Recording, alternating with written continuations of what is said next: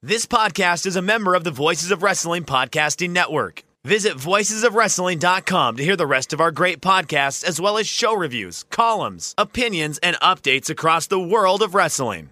Many, Mickey, Pishy.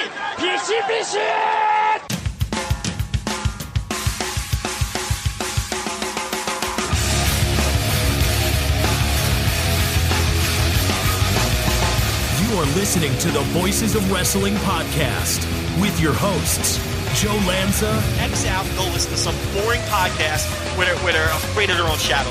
Okay? Don't listen to Joe Lanza, because Joe Lanza's not changing. And Rich Craich. I like him. Who delivers this guy in a big spot? Joe, don't yell at me. I like him. In the big spot, who delivers better than this guy? Stop yelling at me. I agree. And we are live here on the Voice of Wrestling Flagship podcast, presented by MyBookie. I'm Rich Craich, alongside, as always, the king of banter, Mr. Joe Lanza. Joe, how's it going? Oh, you got it. You got it that time. No, I didn't fuck it up. Yeah, I didn't fuck it up. I did fuck up whatever your new. I forget what your new nickname was. I was in the midst of saying the king of banter, and I was like, damn it! Like a few weeks ago, he told me that he had a new nickname, and now I forget what it was now. So. The attractive and powerful Joe Lanza. I don't think that was it. I don't think that was it. It was something about you being perfectly honed instincts or something like that. Was that it? Yes. Was it perfectly honed instincts? A man with perfectly honed instincts? A man with the perfectly honed instincts. Yes, that was it. So, are those instincts still perfect? After I'll tell you, because that show was so long ago, because you haven't done a show in 3 weeks. Right. That nickname was a product of being 100% correct on Kazuchika Okada, which that's so old now. Yeah, it's been proven. Everyone time and time realizes, again. Right? I mean, he's like doing his full matches now for the most part. That's what that was. But I kind of like the attractive and powerful Joe Lanza. I don't, even though it's where I'm. Oh, you may not even know what I'm talking about when I say that. Huh? I don't think I do. Yeah, there are people in the chat room seem to think that there's something there. I don't. What is? Yeah, can you clue me in on what this means? Well, on the Jericho, you didn't watch the Jericho 30th anniversary. I did not. I've seen. Okay, so I saw the dog collar match, but I did not. I basically fast forwarded through everything and just watched the dog collar match, because you kind of told me, when I came back from my trip, you were like, all right, here's the things to watch or whatever, and yeah, I fast forwarded right through the AEW show right to the dog collar match, which ruled, by the way. I'm glad I watched that. It was a great match, but they had celebrities. As for the commercial bumpers, they had little celebrities doing like 15-second videos congratulating Jericho. Yeah. For his 30 years. And one of them was Gene Simmons of Kiss. And he introduced himself as the attractive and powerful Gene. Well, I mean, who's the... I'm not going to argue. You can tell Gene Simmons he's not attractive and powerful. Now, listen, I may dispute that man's attractive, but he's had sex with like 10,000 women, or so he claims. He's one of these guys who claims he has defeated Wilt Chamberlain's record for number one. Right. Which if you actually do the math on Wilt Chamberlain's record is nearly impossible to do. But with that said, Gene has had a lot more years to do it. So as long as he's still out there, it's tough. That 10,000, it's a high number. I don't think it was possible for Wilt Chamberlain to do so, but 20,000. No. It was if you actually run the math, it's like, oh dear God, no way. Like that man is, no one has that stamina. No one's like that is a clear decision every single night that all I'm going to do tonight is to have sex with 10 women. That's your plans every night. You can't just have one night where you go, you know what? I just kind of want to watch a movie and eat a steak and go to bed. Like every night you got to bang 10 women every single night. Every night you got to bang 1.2 women. Right. To get to that number, because people have done the math. It's just impossible. Gene Simmons probably isn't that much younger than Wilt Chamberlain. I just mean because Wilt died when he was. Yeah, when did Wilt die? Not when did I mean? How old was he? I forget how old he was when he died, but But how long ago did he die? Because then it was like 1999 when he died. So he was 63. He was 63 then. Okay, never mind. So, Simmons has like 21 years now to catch up. That's what I meant. Yeah. Yeah, that's what you were saying. How old is Gene Simmons? Oh, sorry. I looked up Bill Simmons for some reason. Not the right Simmons. Yeah, I don't know. I'm gonna guess that Bill Simmons has not had sex with 10,000 women. So. Significantly lower. Sure. Gene Simmons is 71. And Chamberlain was 63 21 years ago. Yeah. So he's like, what? Math, Rich? What, 30 years old? Get out of here. I'm not doing math. So he was No, how old is Simmons? He's 71. He's 71 right now, yeah. So he was 50 when Chamberlain died. He's 13 years younger. So Chamberlain had a 13-year head start, but Simmons has now had 21 years since Chamberlain is dead. Correct, yeah. So in theory, Gene Simmons has had more fucking years. Not more fucking years, but more years of fucking. Yeah, there you go. Right. Just to clarify, yeah, the adjective is confusing there. So yeah, years of fucking is probably. He's had more years where he was of fucking age in his life than Chamberlain has now, right? Because he's even if they both started at an unusually young age, which something tells me they both did. So, because they seem like very virile men who are into the horniness. Although you never know with Gene Simmons, if he was like a nerdy kid who didn't start getting action until he was in Kiss, maybe he didn't start. Right, and that's kind of like, I think Wilt, like, from day one was pretty much like, well, not literally day one, but, you know, pretty early on, I think Wilt kind of knew his lot in life and knew, hey, I'm the best athlete that's ever lived, and type stuff. So yeah, I think he probably got started a little bit earlier than Gene. Whereas as Gene, like, yeah, you could see just from the look of Gene Simmons, you could tell that like a lot of it is that Kiss, everything with Kiss, the makeup, the bravado, the music, like that enhances him greatly. Because you look at a Gene, and again, he called himself attractive and powerful, and again, as you said, he's had sex with a lot more women than I have, so I can't really dispute that. But yeah, you do think he does strike me as a guy who got a late start going. He looks kind of like a dork who, if he wasn't in Kiss, probably right would have less than Bill Simmons if you know, if we're relating to Simmons. I'm just saying because Bill Simmons got married at a normal age. Right, Bill Simmons has probably had sex with maybe 14 women, right? Tops. That's a good number. 14? Like 14, like yeah, and that might be high. That might even be high for Bill. That might be a little high, but he seems like a guy who wasn't a total dork in college and high school. He may have gotten some action. He talked himself into a few. He's a pretty personable guy, so I would think that he got some action in high school and college. But like you're saying with Wilt Chamberlain, he was always fucking freakishly tall and the best athlete when he was starting as a child. Yeah, that dude when he was 14 was probably banging 18-year-olds. You know what I mean? Like that's. I think as soon as he could pop a rod, he was probably having sex. Is what I'm thinking, right? Because he was always. What are we doing?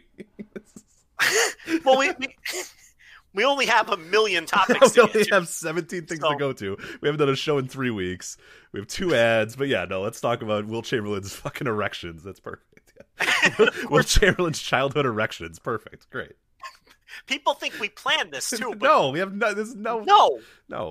It's never the plan to talk about Wilt Chamberlain's erection. It's never the plan at all.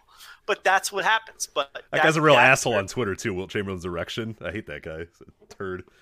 Is that a real? No. I'm sure it is now. I'm sure someone is done it now. No, it seems like someone that would like tweet at us about how Taichi's like really, really good and the MVP of the G1 or something like that. You know what I mean? Wilt Chamberlain's erection. Yeah, right. It would be like the real MVP is Yano. Like, okay, of course. Right. Yeah, Gene Simmons' tongue. Right, that'd be another one out there. He's famous for that big tongue, Rich. He's got that long tongue, which, from what I understand, is very advantageous for the cunnilingus. Is what I was gonna say. What? It'd be ironic if he never did it. If he was like, "Nah, I'm not into that." You know what I mean? Like he's got this. Just, oh yeah. Yeah, to be like, "Nah, that's not really I don't really like doing that." So. Like he uses the tongue to woo the women, right? And they think, "Oh, this is gonna be great. That I'm gonna get a little bit of that," and then he's just like, "Nah, I'm good."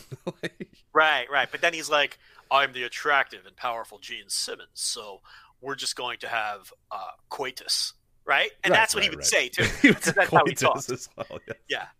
He'd say, "We're just going to have coitus, and we're going to perform this doggy style," and that's it. And that's all you're getting because he's the attractive and powerful Gene Simmons, and he calls the shots. Right.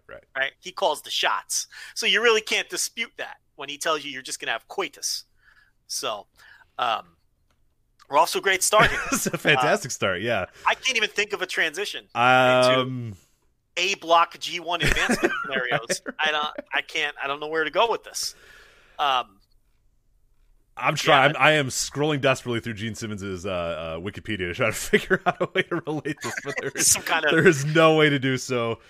So yeah, we'll just have to move on. But yeah, as you said, we have a ton to get to this week. We have the G1 final weekend coming up of the G1. You have talked about this G1 as so many goddamn times, but I could finally jump in here. We'll talk about some scenarios and stuff going on. A block final is going to happen tomorrow morning or tonight, depending on where you are.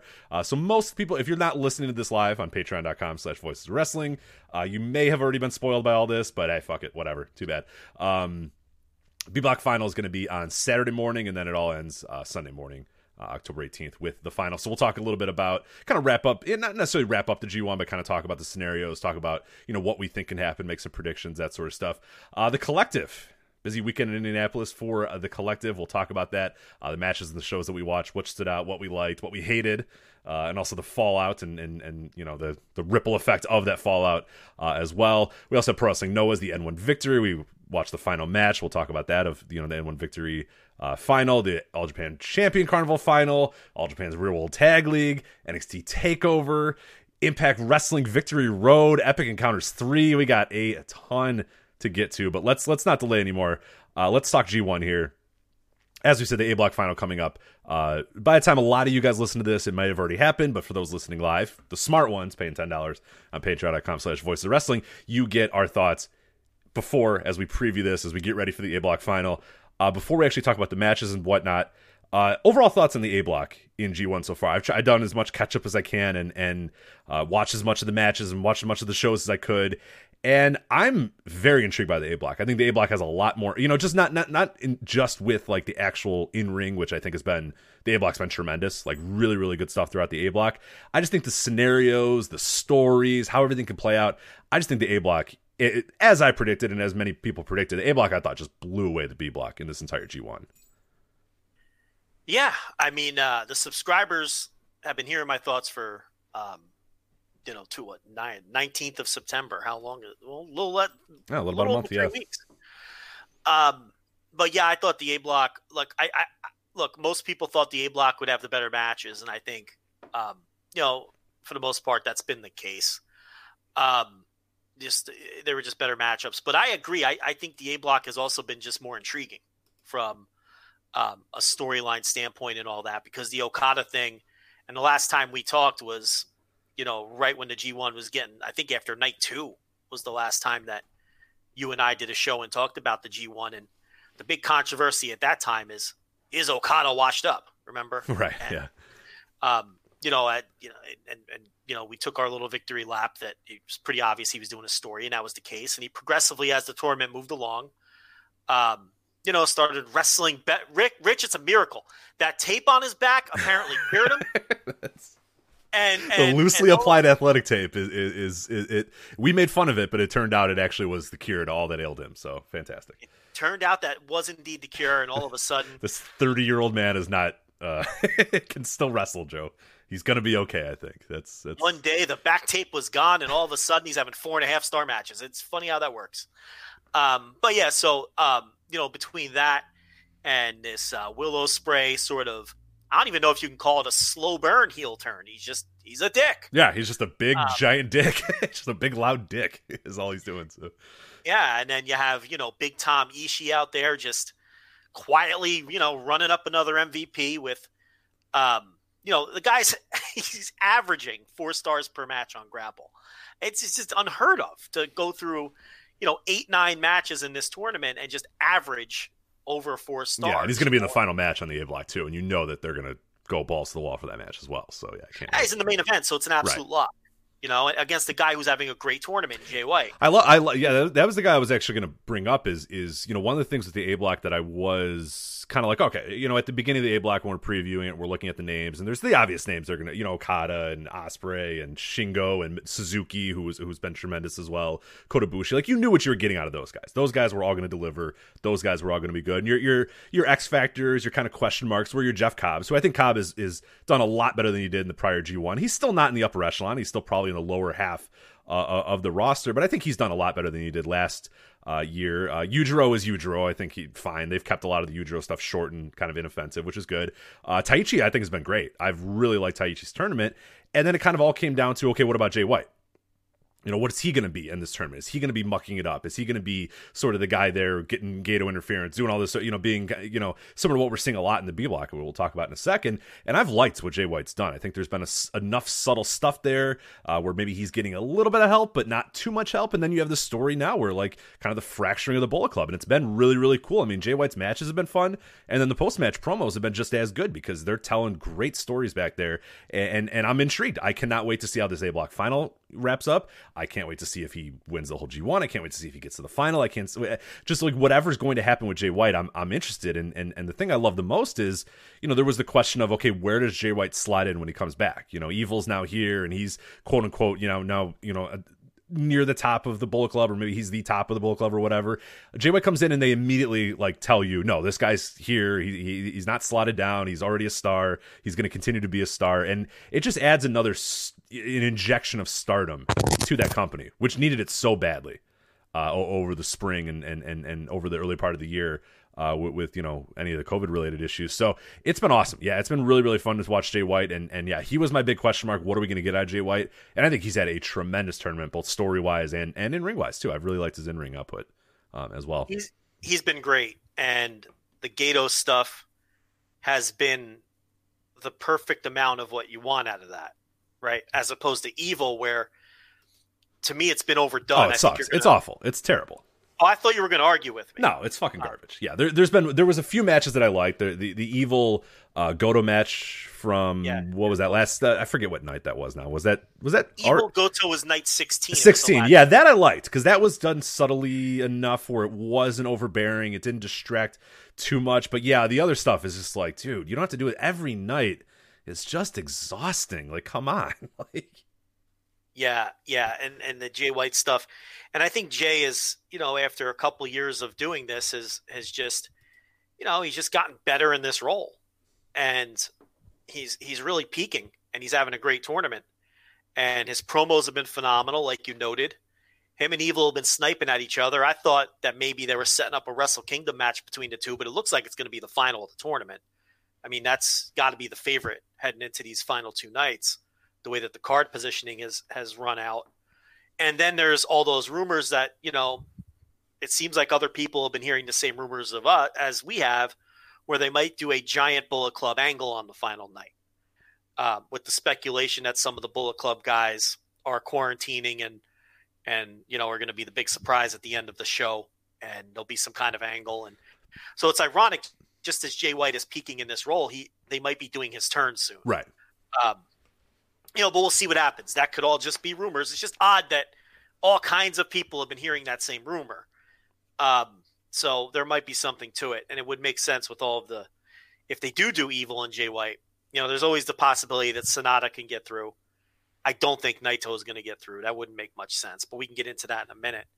But yeah, as far as, before we drift too far off topic, yeah, White's been good. I agree that Taichi's been excellent. He's kind of been like, I called him behind the paywall the glue guy of the A block. Yeah, oh, for sure. Because he just goes out there and has good matches with whoever he's in there with. He's been a good, solid glue guy for the A block. I think people calling him MVP and all that, they're going too far. I get it. Fans get excited. He's not been the best guy in the block. That's lunacy. But he's been the glue guy of the block, and he goes out there and has a good performance every night. And I agreed with what you said about Cobb. I think Cobb has been much better than his last G1. And that's all added up to one of the stronger blocks that we've seen in terms of you don't get a lot of matches that are downers in this block at all. Even Yujiro has been good for a Yujiro. Right, right. He still hasn't had that match where you're like, oh my God, he was a disaster. And we're 8 matches in, so I don't think it's coming. Right, and what I've noticed as well, and I think they kind of get it, any match that Yujiro is in where you think, oh, geez, this one's going to be a disaster, they keep it to like 5 minutes. You know what I mean? Like the Jay White Yujiro one, you're like, oh, Jesus, I don't know about this one. This is going to be a little weird. That was like 3.5 minutes or whatever. It was more of a story match than a match. So they're being smart. They did the bi-yearly 2 guys who are in a faction, one pretends to lay down. They do that now and then. That was a story match, So yeah, it's but and the other thing is maybe because the block was so stacked with great workers that he just didn't have a chance to be bad. So that could have something to do with it too. But So yeah, and Suzuki. I mean, how unheralded? Oh my God! Is this? Yeah. Oh, gee, yeah. We. It took this long for us to mention him. Or I mentioned him maybe a little bit at the top. He's been amazing. He's been like, if you honestly wanted to tell me he's been your favorite guy, and maybe not the MVP, whatever that kind of. If you want to say I've enjoyed Minoru Suzuki matches the most out of anybody in the A block. Obviously I can't argue with you because it's your opinion, but like I would also be like, he's right up there. Like he's been tremendous, and we got Shingo coming up. Like the next match is Shingo.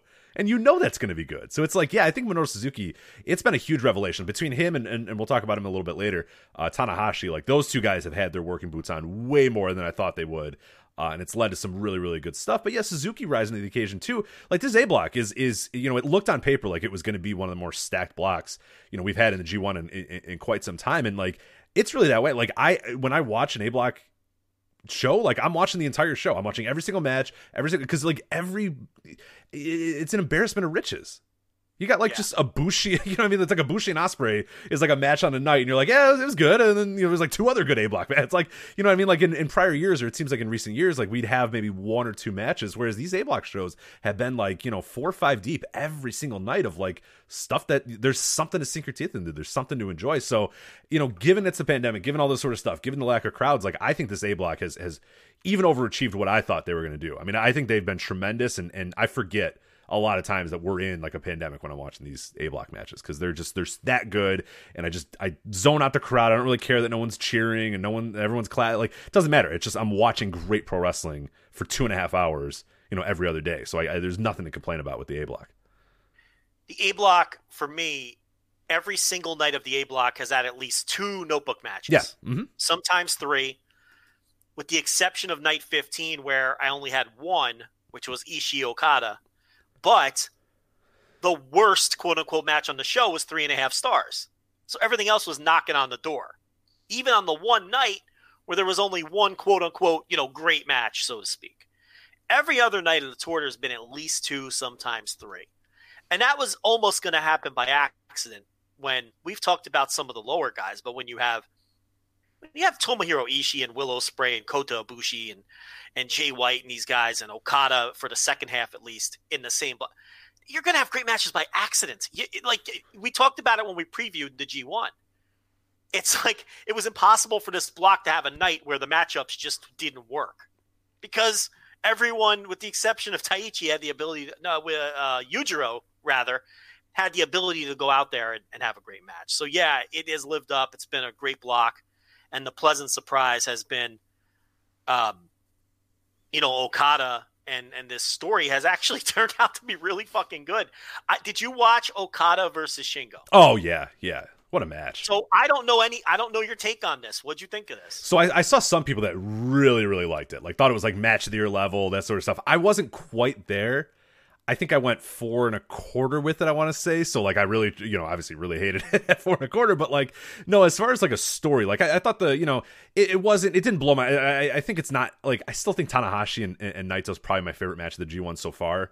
Who, by the way, we didn't even mention Shingo once in this block. Oh, that's right. Yeah, Shingo also a good wrestler. He's arguably been the second best guy in the entire tournament. But anyway, go ahead. Yeah, but no, I thought it was a tremendous like kind of story match, and then the in ring was awesome too, because you got obviously Shingo and Okada going back and forth. But yeah, and what helped out as well is when I got back from the trip and you kind of were like, hey, watch this, watch it, all these sort of things. What I was able to do is then just kind of binge Okada matches back to back to back to back, and I basically watched like 5 A block shows in a row as quickly as possible. And when you do that, you saw the progression of the story of, one match, it's like, I can kind of get the Cobra clutch on, but not really. And it's kind of doesn't really work. And okay, I'm going to try the Rainmaker. It doesn't get, like, you see slowly but surely him getting better. Like you said, the tape comes off, and then it all kind of comes together in the Shingo match, and he locks it in the middle of the ring. He tightens it up. Shingo's like, no, I'm not tapping out to this bullshit move. Like, this move's garbage, and I'm not tapping out to this thing. And eventually he has to succumb to it, even though he tries like hell not to. It's just a great story between those two guys. But yeah, I really liked the match, but I didn't think it was maybe kind of like match of the year level, where a lot of other people put it up on that pedestal. But that night in general, night 13 or whatever, I mean, that is a tremendous show. I know Dave Meltzer called it like the best 2.5 hour wrestling show you'd ever seen, which is an oddly specific way to reference it. But like, as far as G1 shows go, I mean, that's one that's rarefied air. That we got to go back to many, many years to find a night top to bottom that I think was that good. That had that many good matches. I mean, you got to probably go back to your 13s, your 14s, when there was 10 matches on every single night or whatever, to find one that had that many good matches up and down. But yeah, Shingo and Okada, I loved it. I maybe didn't love it on the level that some others did, but tremendous story. Well, see, I don't think the work alone would put it into match of your caliber. When you combine how the story all came together in that one, he takes off the robe and there's no back tape.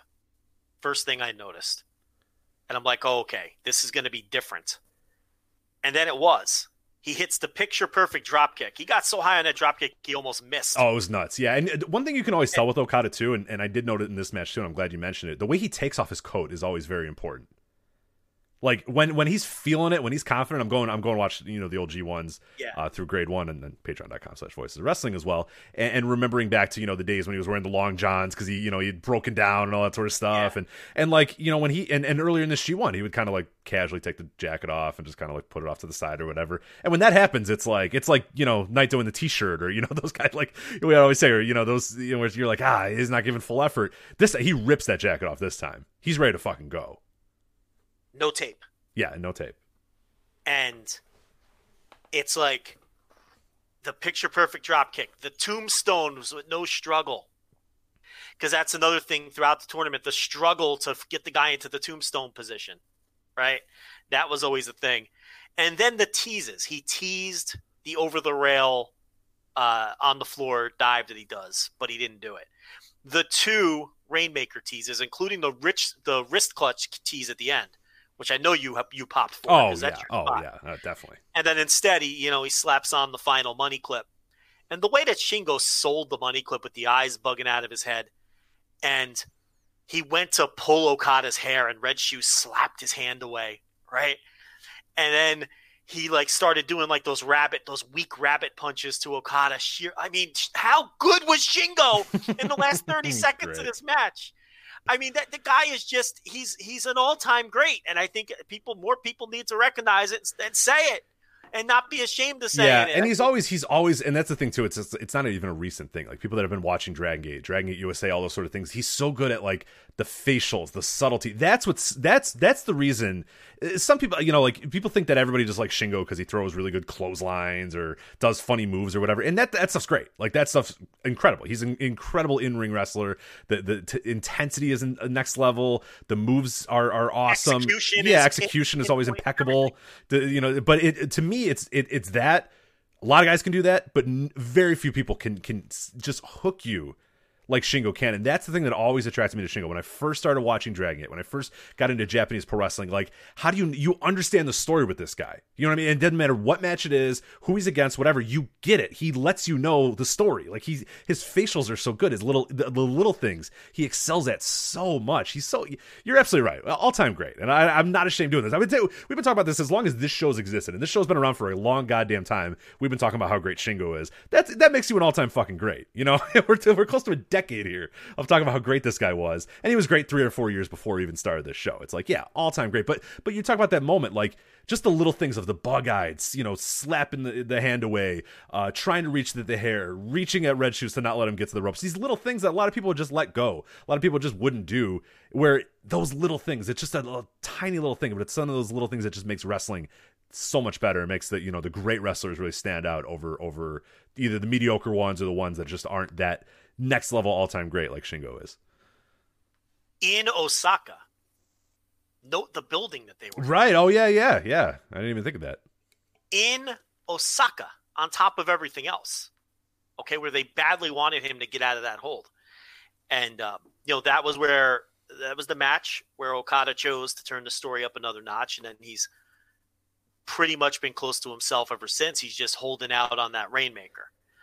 But they, he beat, you said you watched all the matches in succession. He beat Taichi, he beat Minoru Suzuki and Taichi with the straight drop down pin that he beat Omega with in the best of 3 falls match for one of the falls. And he beat Jericho with at Dominion. Okay. And then he beats these two guys, Suzuki and Taichi, with that move in the lead up to this match with Shingo. And then when they did that spot, when he did that spot in the Shingo match in Osaka, Rich, I bought it. I bought it. I've been watching wrestling for 35 years, and I bought this fucking spot because I got wrapped up in the match. And that's because, I don't think he learned from Tanahashi, and I don't think we give this guy enough credit. He's a brilliant worker. And I think this tournament has hammered that home because he worked people. He worked the world in this tournament in the hardest way possible. He made people think he was finished. He convinced Smarks that he was finished. He had Dave Meltzer going on audio every night saying, he's hurting. His back is hurting. He fooled everyone. Yeah, right. That's what pro wrestling is. Yeah, this guy. And you're absolutely right that the comp to Tanahashi is tremendous as well, because how many years have we gone on this show and said, guys, I don't think Tanahashi's bicep is actually torn, and my proof is that Zack Sabre Jr. just ripped his bicep for 25 minutes straight, in a match or whatever. But people say, oh no, he tweeted it out, or you can tell that the way he's working, and it's like I love it. Like, it's brilliant because that's pro wrestling, like you said. He came into this tournament after the Ibushi match and Taichi match with Yujiro, not Taichi, with people thinking he was finished, he was done. The speculation, is he over? People didn't want to watch his matches anymore. He's physically shot, and he's leaving this tournament. And Rich, he might be the fucking MVP of the tournament. I mean, I don't know if he'll get all the way there, and I don't like the match positioning going third from the top. That'll hurt because I don't think the block is ultimately going to be about him. It's going to be about Jay White. But I mean, Rich, this is the definition of work in pro wrestling. He's literally pretending, working people, or lying to the public, whether it's an injury, faking whatever. But hooking people into your story by faking that something is happening when it's really not actually happening is pro wrestling, believe it or not. But people, like you said, I think you tweeted it out, that people think that they're really smart and always think that they, and that's rightfully so. Like wrestling fans, that's especially people that listen to the show or go to our website or whatever. We attract a very intelligent wrestling fan, and they always have it figured out. Oh, this is what's happening. That's why that's happening. All that sort of stuff. And yet here we are, like, people saying Okada, oh, geez, this guy's done. This guy's toast. This guy's garbage. All that sort of stuff. And it's like, he's that good of a worker. And he's done this, not necessarily this exact story, but he's done these sort of things a lot. And I don't know why people are kind of surprised when he does it again. And I think he's a guy who generally, like, he realizes that he's, 31, 32 or whatever, and has done a lot in wrestling. So he comes up with these little micro stories for himself, these year-long stories, these half-a-year stories to entertain himself. So whether it's, hey, I'm pissed off and depressed that, I didn't win the title, so, I'm doing it about the grade one right now. Like, he goes to the Tokyo Dome where he's going to beat Tanahashi to win the title, and he loses. And that's the famous scene where he's crying, he's bawling his eyes out. Well, then the next month he loses to Bad Luck Fale, and he's on a losing streak. It's like, fuck, what do I do now? Like, now I even lost to Bad Luck Fale, and then he gets it back together slowly but surely, works his way out through the G1, all that sort of stuff, yada yada yada. And there was the pants thing a few years ago too, where the same sort of thing happens. He kind of breaks down mentally, and it wasn't that he was bad on purpose. It was just that he was weird on purpose. It's like, what the hell's wrong with this guy? It's like, is he just going to decide to wear pants now all of a sudden? Like, why is he doing this? And then he comes out on Tokyo Dome, takes that robe off. He's wearing the shorts. People go nuts, and then he has a tremendous match and wins. And it's just like, this is what this guy kind of has to do to interest himself. But that's what wrestling is. Like, I'm glad. That's awesome. Tell those stories. Tell stories. Give a narrative, do that sort of stuff. Have fun with it. No problem whatsoever with the way he's gone about this. So, isn't the name of the game manipulating emotion? Absolutely. So try to follow. Well, it used to be. I think. I don't know. I don't know what wrestling is anymore when we talk about the collective. Well, Rich, I can admit that I don't know anymore, really, I guess. But I like great matches as much as the next guy. Obviously, we are great match whores. That's what we are. We've always been that on this show. We run a match of the year poll. That's like what the site is known for. Okay, so I'm not going to sit here and pretend that I don't love great matches. But at the same time, I don't think there's any other way to analyze this guy's tournament except for his work has been fucking phenomenal. Because he achieved the objective he set out to. He made everybody think he was terrible. This guy, he convinced the world that he didn't have it anymore because that was the story. And he legitimately fooled everyone and made them believe that was the case. And isn't that the definition of a great worker and great work? But it's like nobody, myself included, will put that on the same level as like Ishii just going out there and having great matches every night. But isn't it in some ways more admirable to achieve great work in the way that Okada has done it in this tournament. Yeah. I mean, especially now, especially in 2020 where, you know, and well, maybe not this year specifically, but in this generation of wrestling where, like, we're seeing great matches all the time. Like, the high-level work, the work that we talk about, the matches that we talk about, like, that stuff's commonplace. That's pretty normal. Most wrestlers these days, you know, the upper half of wrestlers these days can all go out there and have a great 20 to 30-minute match, a tremendous match, kick out of a bunch of stuff, get you going nuts, have you chanting, "This is awesome." Like, a lot of guys can do that. People figured that out. Like, the athletes are better today. There's better work ethic. That sort of stuff is easy to do. Now it's actually, it's very interesting, and we'll talk about it again, of course, when we talk about the collective, but, like, you always say, like, the new work is the old work, and that's kind of, to me, something I really love now is, like, look, you're going to break the mold. Instead of going out there, and Okada could have went out there and had 7 really good, solid 4-star matches. You know what I mean? He could have just done that, did his normal shit, and it would have been fine. And we would all have said, yeah, Okada had a great tournament. You know, he's always good. He's Okada. He's good. But, like, he decided, you know what? I'm going to have some fun here. I'm gonna create this story. I'm gonna work this narrative and weave this narrative in, and like, especially in this A block too, it really stands out because it's like this A block was filled with great matches. So it's like, you can do this. You can have a little fun and tell this story. And dude, I'll take. Or it's leading to a big picture story which is I think it is. Right, I mean, it's not even necessarily him just out there fucking off because he can. You know, this could be leading to something. Remember, he could win the block. Right. You know, so it's like there's that aspect to it too. And here's the other thing: if he just went out there and had 9 great matches, are we spending 20 minutes talking about it? No. So it's like, you know, that's why I say it's just we've come so far from the last time we talked about this. But I think his work has been incredible in this tournament, and it's to be admired. And you nailed it with the new work is the old work, and you know, it's something I say all the time when these kind of things happen. You have to find new ways to work people because everyone thinks that they're so smart now, and we all think we're so smart, and none of us want to be worked. That's the other problem with wrestling fans, the type that listen to this show, and people like me and you. We don't want to be worked. And one of my things lately in the last couple of months has been just let yourself be worked, you know, because a story like this. And what's funny is Hiroki Goto then did the same thing in this tournament for 2 straight nights. It's so Goto. It's so Goto, by the way. Is that not the perfect Goto thing? Is that not the perfect Goto thing? Is say, that's a cool story. I'm going to do that. And it's like, no, we're already doing it, man. And someone else is already doing it better than you. No, I'm going to do it. Like, okay, fine, whatever. But everyone was convinced his shoulder was shot, you know, because he had Yano and someone else, so he did it in back-to-back matches. And then he comes out and has that fucking killer match with who was it on? The Tanahashi match. Yeah. Oh yeah. And it's like, well, what the fuck? His shoulder was never hurt. He went out there and he's doing Tanahashi's like doing fucking arm bars and trying to rip his shoulder off. Like, you know, it's like they got us again. They got us twice in the same fucking tournament because we all think we're smart, but we're not. And we forget sometimes that these are professional con men. These are professional con men. This is what they do. Yeah, professional liars. Athletic professional liars. So yeah, and they can't get us anymore with traditional pro wrestling stories because, you know, we're all too fucking smart. So what did they do? The new work is the old work. They've now convinced us. They do it in other ways. You know, they have to make it. The works have to be more realistic in their base. Like, oh, well, this guy, you know, he's got a lot of tread on the tires and he's got a bad back. And that's the new work. It's the old work. It's how it used to be.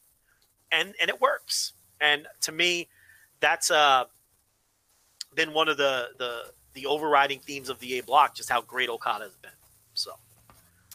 All right, do you want to talk? Let's preview these. So these are the final matches. This is the order of the A block final. As we said, this is going on October 16th from Sumo Hall, all 3 nights from Sumo Hall. The match order, always very important for these things. So we'll talk about the matches, then we'll kind of go back and discuss which ones are important, who's still in the mix, all that sort of stuff. Yota Tsuji, Gabriel Kidd is your opener, which, by the way, and I guess we should mention this as well, I am all in on these Young Lion things being the openers. If forever, I know it's going to go back. If next year everything is fine, we're going to go back to the multi-man tags and the 3.5 hour shows or whatever.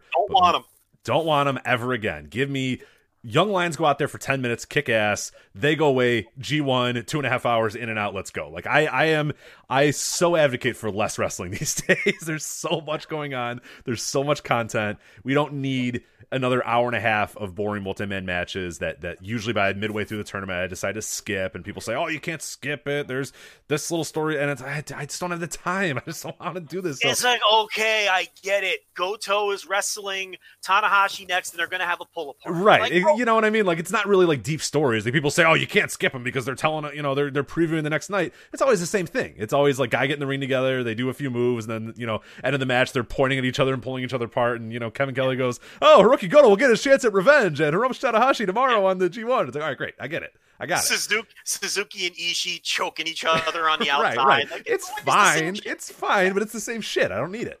This I want. I want 10 minutes of Young Lions going out there and kicking ass, which this has been awesome. I love the Young Lions stuff. And then, boom, let's get 5 G1 matches. We're in and out in 2.5 hours. It's perfect. More of this, please. And people are having fun with this little C-block gimmick.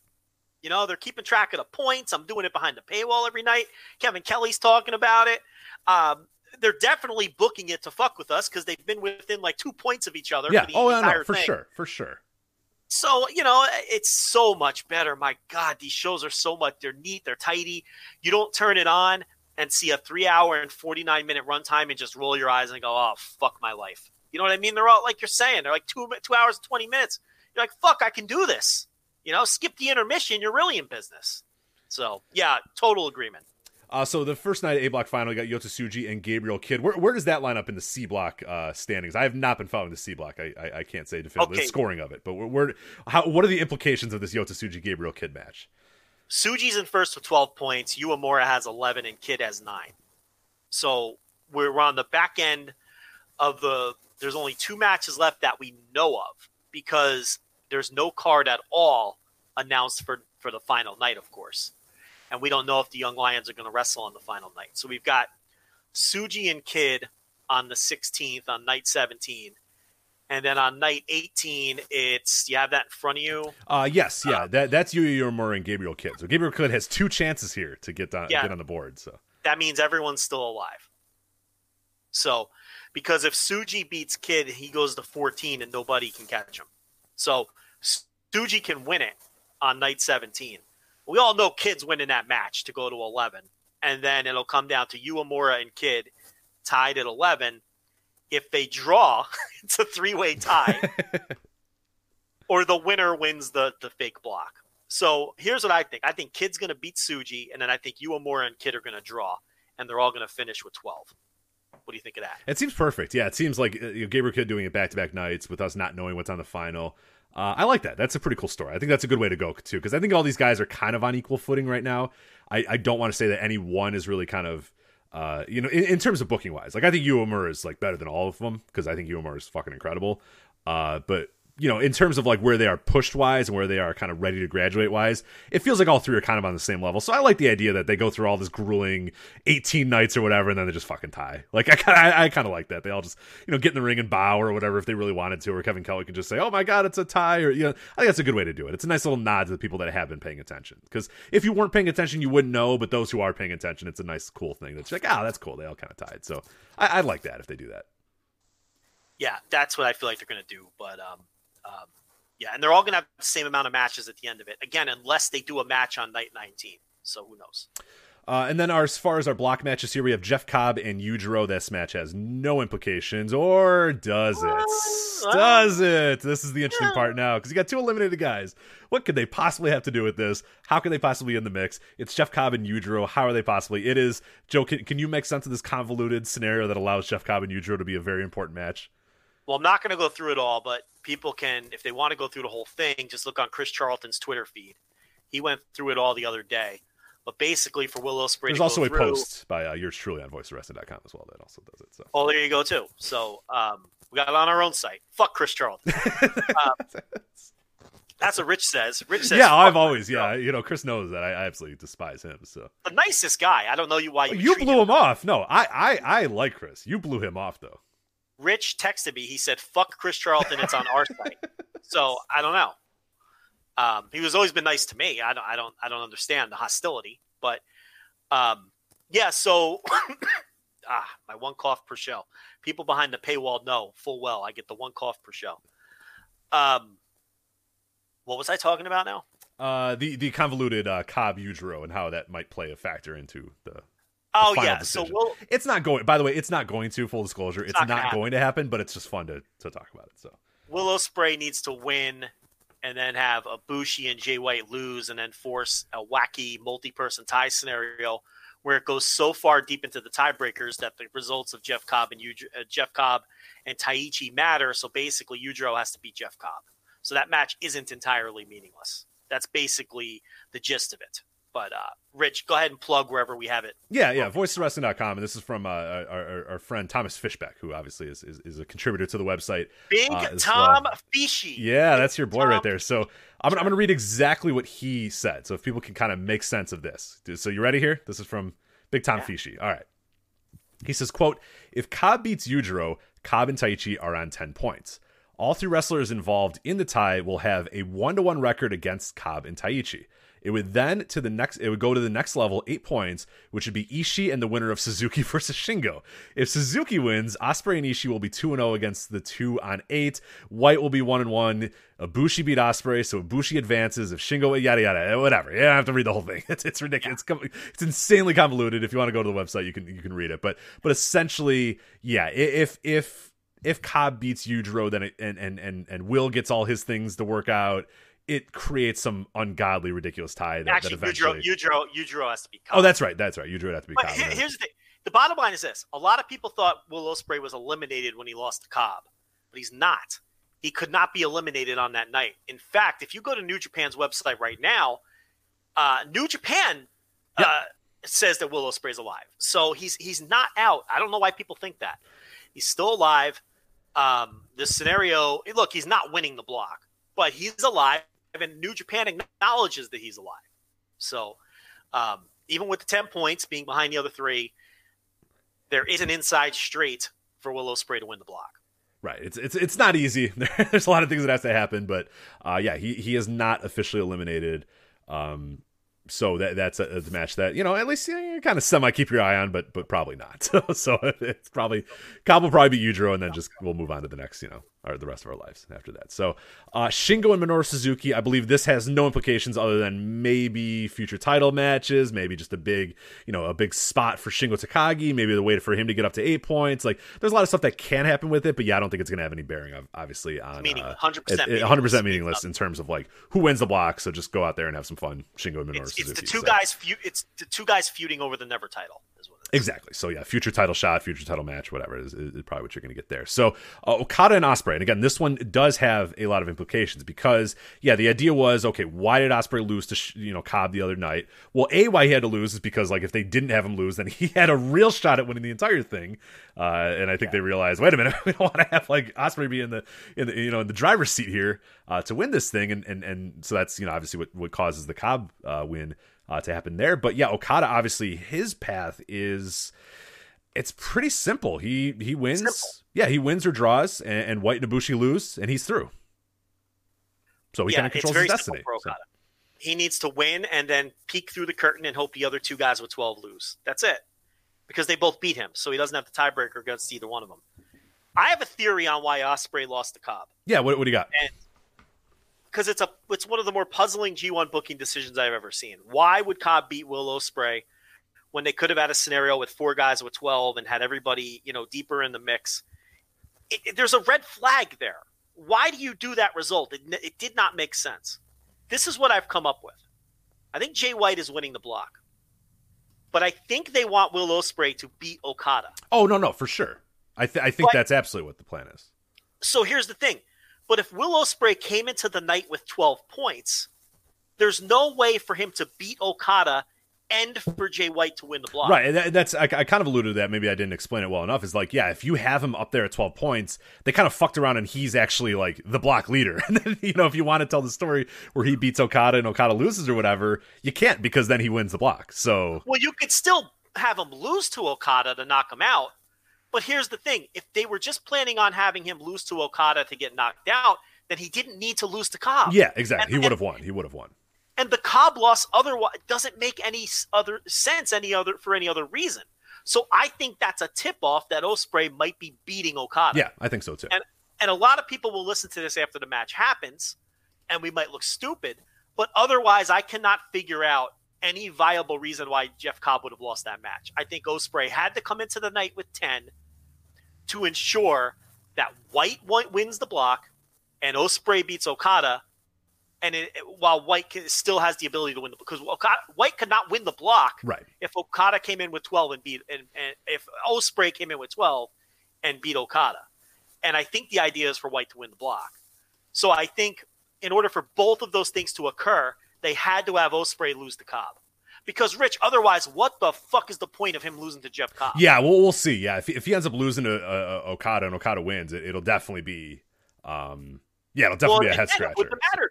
Yeah, because then it doesn't matter. Like, Will could come in with 12 if Okada was going to win it. That doesn't matter because Okada could just beat him. And then Okada has 14. And then the other two guys lose.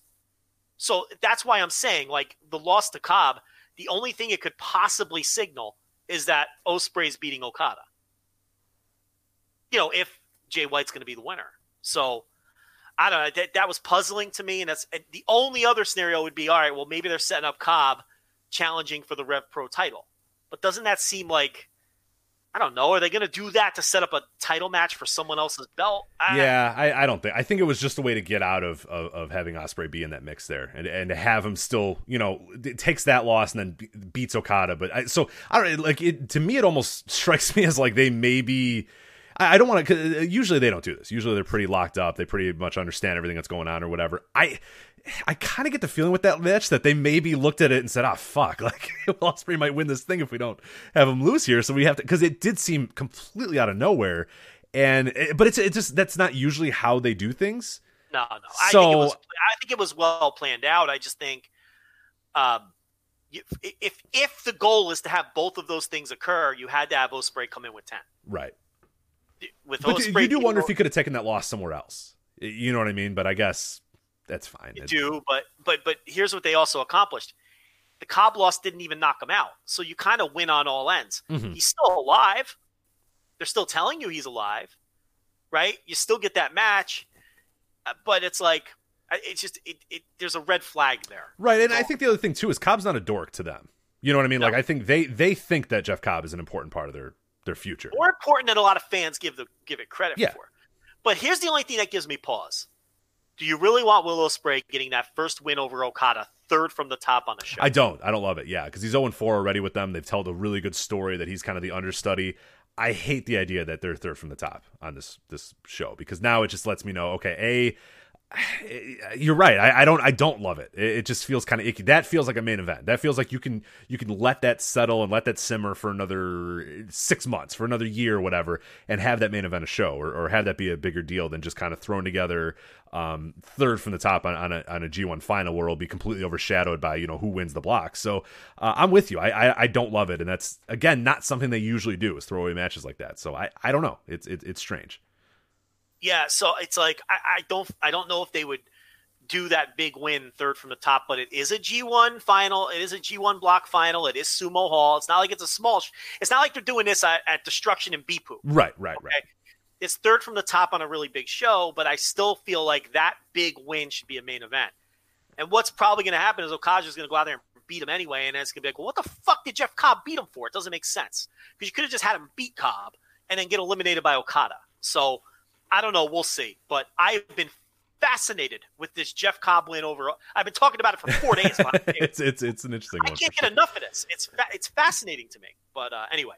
I will also recommend as well, there's another article, we'll probably reference it throughout the night as well. Jay Michael, who I know is in the chat room right now listening, did a really cool story that's up at voiceswrestling.com right now, looking at historical final nights of blocks and where things usually play out, and where these wild scenarios we come up with, how often these things actually happen, and how often it's just like the guys who come in, they just, who's ever in the final, we always say it, like, it sucks when we know the final match orders, because it's like, the guys who come in, they win and they move on. You know what I mean? Like it's pretty much that's how it goes a lot of the years. But there's some fun stuff here and there. There are some interesting oddities throughout the history of these G1 finals nights. But the more obvious thing is whatever match is final is probably going to play the biggest part in the guy's moving forward. But we'll talk about it anyway. It's at least fun. That's why Jay White's the big favorite. Yeah, absolutely. Let's move on to the next match here. We got Kota Ibushi and Taichi. Those guys, obviously, Taichi is out of the mix, but Kota Ibushi's still in the mix. He needs a win, and White needs to lose, and then Ibushi moves forward. And it's pretty interesting that, like, literally 0 people on Earth have picked Kota Ibushi to win this thing. Nobody has any faith that he's going to win it, and I'm not going to tell you that I have any faith that he's going to win it, but it's so funny given that, like, his story would be so simple. He just needs to win and move forward, but people are just not even... more people you would expect a weird Ospreay thing to happen than Kota Ibushi just to win and move forward. And do you kind of fit in that category as well? Do you have any chance that he's moving on?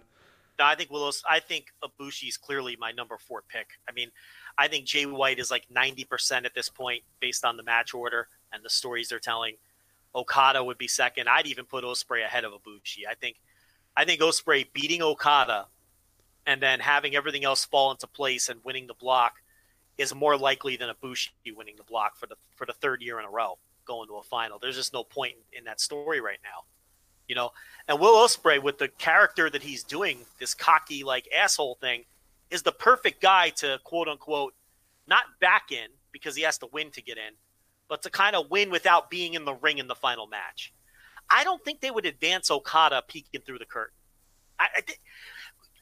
Rich, can you picture like Tomohiro Ishii beating Jay White, and then they kind of like, all right, well, get out of the ring, Ishii. Get out of the ring, Stone Pitbull, because Okada has to come out and give a speech now because he won an hour ago, and but they're not doing that.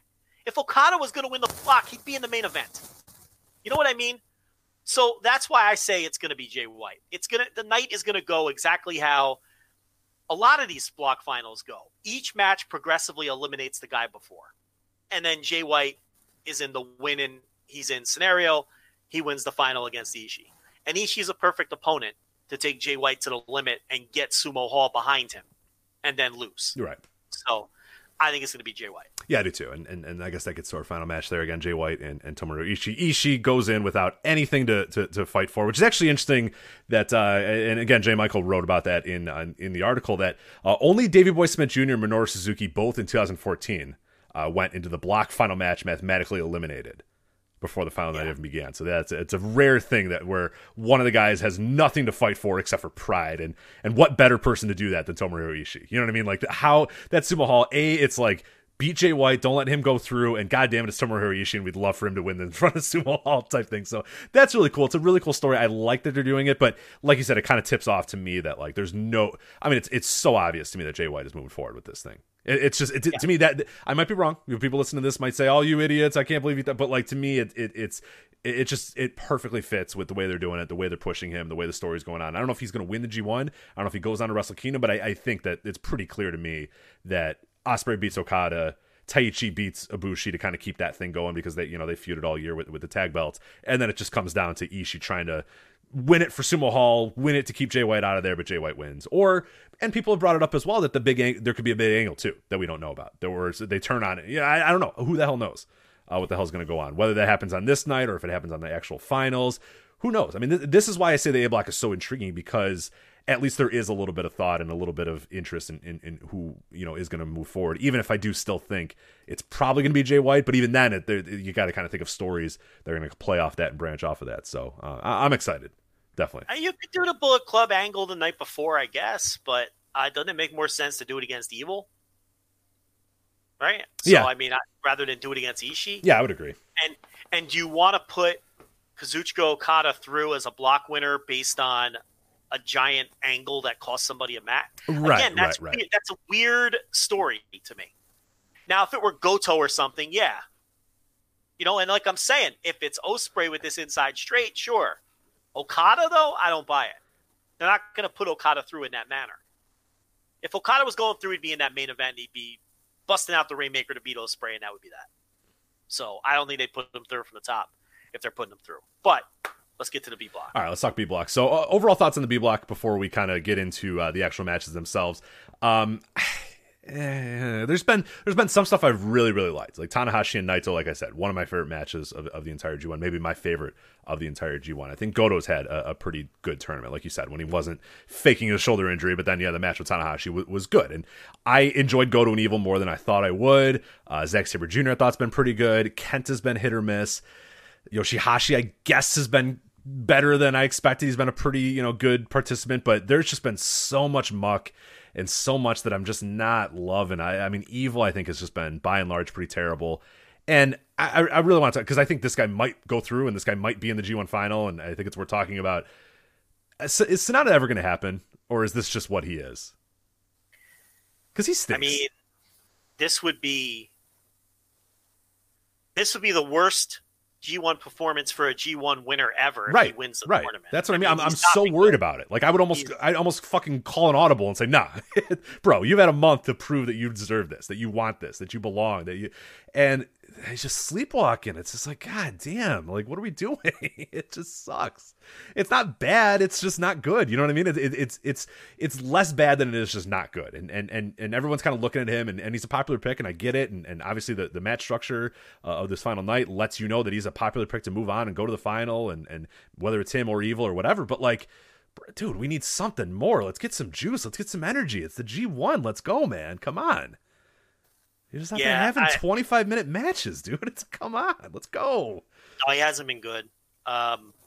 His best match was against Tanahashi. That was also his best. That's real fucking hard to do. Yeah, you know what I mean? And they always have good matches, right? Because he's one of the greatest wrestlers of all time. So yeah, it's hard to. Yeah, it's one of the guys. I think it's the guy he probably has the best chemistry with, and but otherwise he's just he's been a bore. He's not been good, and it's scary that he might go to the final and might win. Evil is what he is. I mean, look. It's been as bad as we feared with Evil.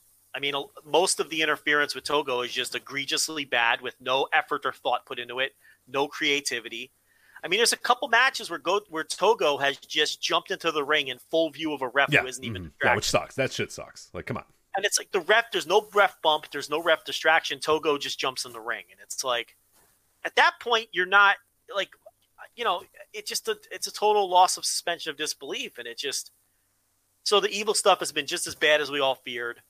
Now, I think he's going to win the block and face White, and they're going to do whatever big angle they're going to do. I think, that's what's going to happen.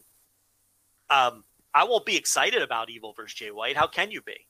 I'll be excited about whatever's going to happen at the end of the match. I'll be looking at my wrist. I don't even wear a watch. But still, hypothetically, yeah. Looking at my wrist, waiting for, in about 20 minutes, I'll be interested in what's going to happen because the match itself isn't going to be any good.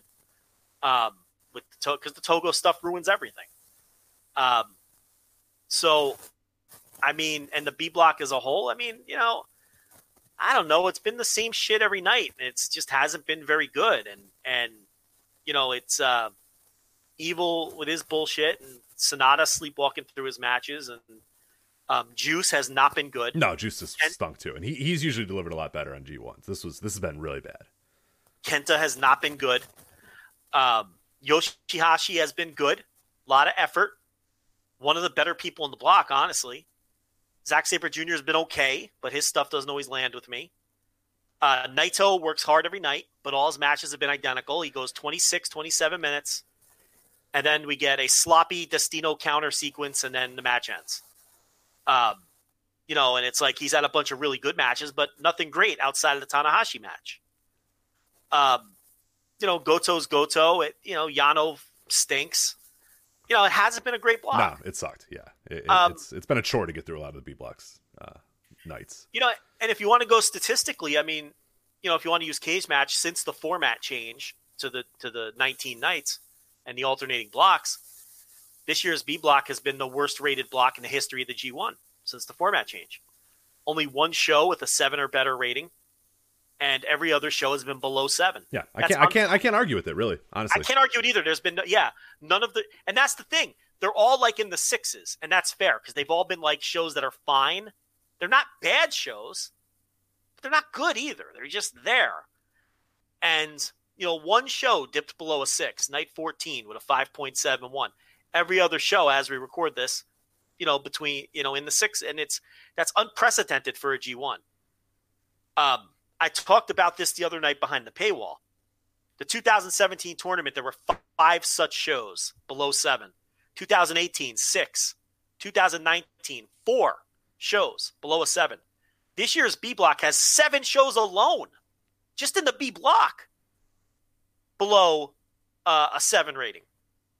So this is a historically, I don't want to use the word bad, but not good block in the G1. I mean, G1s usually are shows are much better than what the B block has delivered.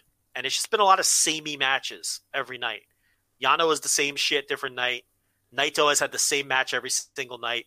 Evil has the same match every single night. And the problem is none of these matches are very good.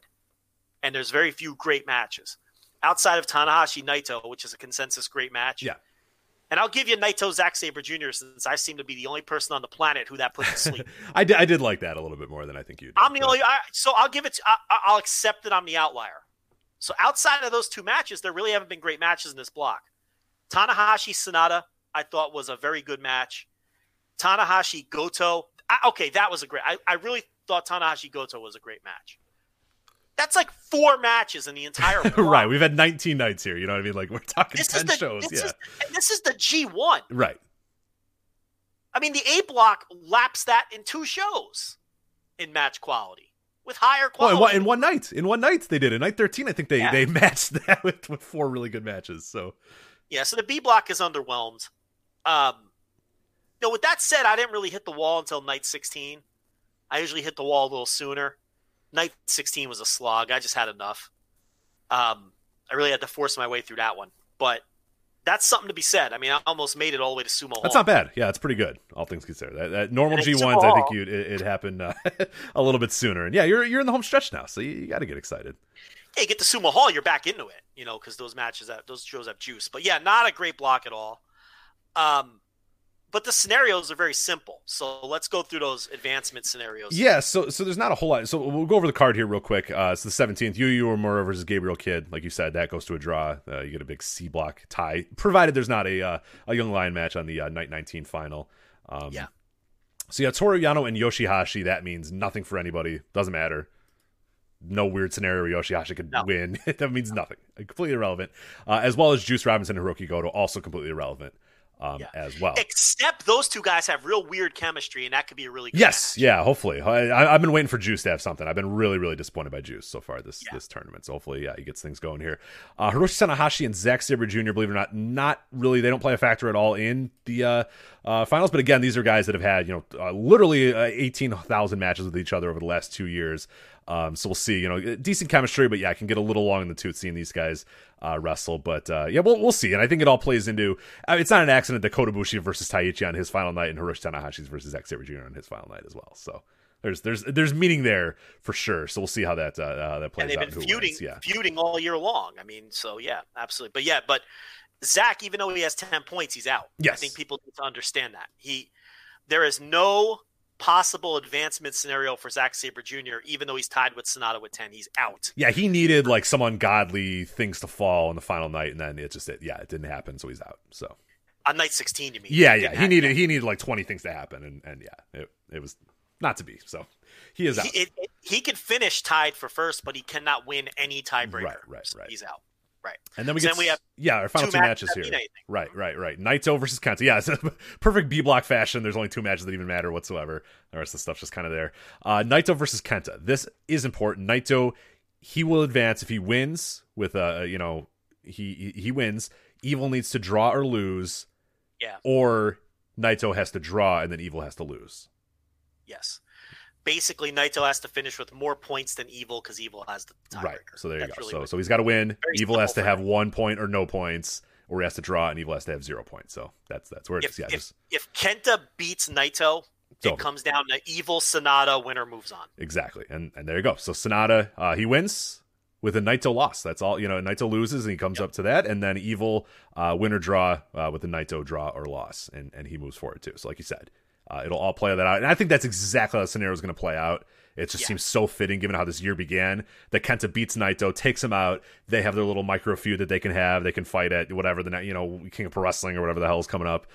We never know what's coming up after. People are going to say, it's this show. We always get it wrong. We never know which month it is. Well, this year especially because they changed the whole schedule. Right, so now I really don't know what the next show is, and I don't really care. So there's really not much. They canceled a lot of the shows, and it's like there's not even a lot of chance to do briefcase matches this year. So it's a real weird year from that perspective. We're almost in November already. Right. You know, we're like 75 days out from Wrestle Kingdom. So yeah, Jesus Christ. that's daunting. Yeah. Yeah, guess I got to get going on this book, I suppose. But anyway, so yeah, it's going to come down. The way I think, and do you kind of agree as well? Kenta's going to beat Naito, right? Yeah, Kenta's beating Naito, and it's going to come down to Evil and Sonata, and then it's just a matter of, are we going to split the Bullet Club up, or are we going to put Sonata? Yeah, so I want to die. I want to die just thinking about the match between Sonata and Evil. I want to die, and then thinking that either one of those two men are going to move on to the final is. Does Jay White Naito feel like a Wrestle Kingdom main event to you? It doesn't. It really doesn't. It doesn't feel like one to me either. I honestly, there's no scenario. I don't think Sonata Naito. I think like on paper, if you close your eyes and say Sonata versus Naito, you would think, oh yeah, that. But man, like that's not a main. That's not a no. You know what I mean? Like on paper, maybe it should be. And I know fucking goddamn Evil versus Naito is not a Wrestle Kingdom main event either. So I mean, they might think it is, but I don't want to watch that. I really hope they don't. For the fifth time, right. It's never good. It is never good. Do we really need Dick Togo with the garrote wire in the Tokyo Dome? I mean, who wants that? Somebody somewhere, but super dedicated LIJ fans. Yeah, it's not on this show. It's not right now on this show. So I don't even know if LIJ fans in Japan want that for the fifth time either, though. Right, I think they'd be more apt to like defend Sonata versus Naito. They would. Who wouldn't? Right. We've seen the other match a million times. Right. So it's like, my point stands. Who the fuck wants Evil Naito? I mean, give me Jay White or Sonata at that point.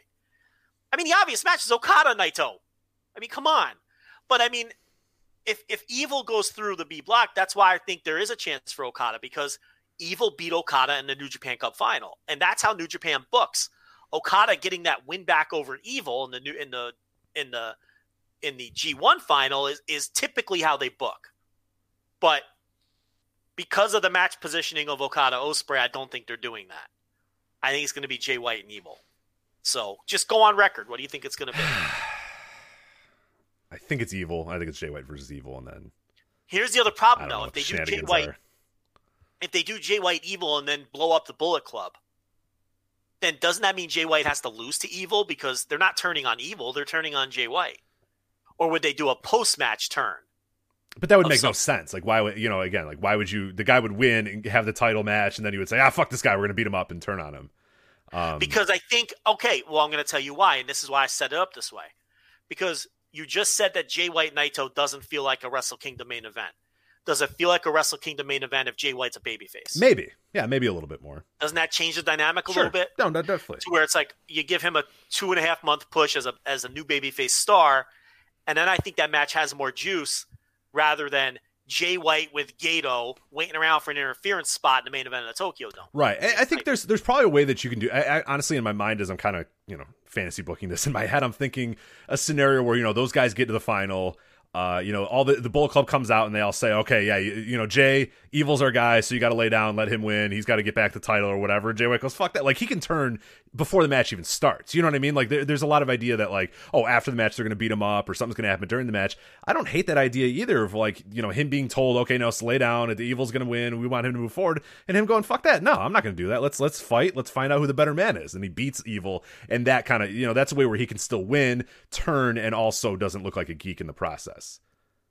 He kind of looks like a conquering, fighting babyface in the process, and that way I like a lot more than like Dick Togo comes out and chokes him, but he and then like or whatever it's going to be. I don't know. It is very, very interesting. There's a lot that can happen. Like you said, I'm intrigued on of that match just to see what happens and what they decide to do. I'm not very intrigued about like actually watching it physically happen, or like what scenario could play out where Evil ends up winning and going on to main event the Tokyo Dome. But yeah, I think there's ways to do it, and I think the goal should be to turn Jay White face, or at least get him in that direction after this match as well. So how you do that, how you get to that, I have no idea.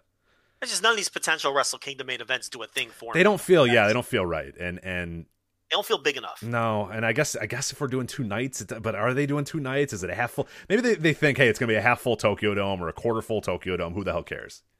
Well, I really thought Okada made the most sense because he's constantly putting down the IC title and saying he doesn't care about it, which I hate. I hate when wrestlers disrespect titles in a company. It's the worst thing you can do because you want fans to think every title is important. I hated when Naito did it. I hate that Okada's doing it. But it would have made sense for Okada to win the block, get his revenge on Evil for New Japan Cup and win the G1 by beating Evil in the final. And then you could do Okada Naito at Wrestle Kingdom, but only for the IWGP Heavyweight. And then you could split those titles back up. Because you did this thing for a year, and I know the year got screwed up, where the 2 titles were together. You eventually have to split them back up. That's the perfect spot to do it. Okada wins after Naito beat him last year, and off you go. They each have their own title again, and then you do whatever you're going to do. To me, that's still the most logical path for all of this, but now that Okada's going on third from the top, I just don't think that's going to happen. Yeah, and it's kind of convoluted to get it to happen as well. Like you said, it's just so weird that Ishii wins, conquers Jay White, and then Okada walks out and goes, "Thanks, buddy." Pushes him off to the side, does his pose in the middle of the ring while a bunch of confetti falls on him. It's just like, yeah, that's kind of weird. Yeah, pats him on the back, tells him to take Thanks, a hike. pal. Hit the bricks, and then throws his hands up in the air as dollars fall from the sky. It's like, all right. Yeah, it's just so I don't think that's going to be the route. I think it's interesting that the A block was centered around Okada and Will Ospreay this whole time, and the B block was centered around the LIJ wars, and then the G1 final is going to come down to Bullet Club and a Bullet Club war.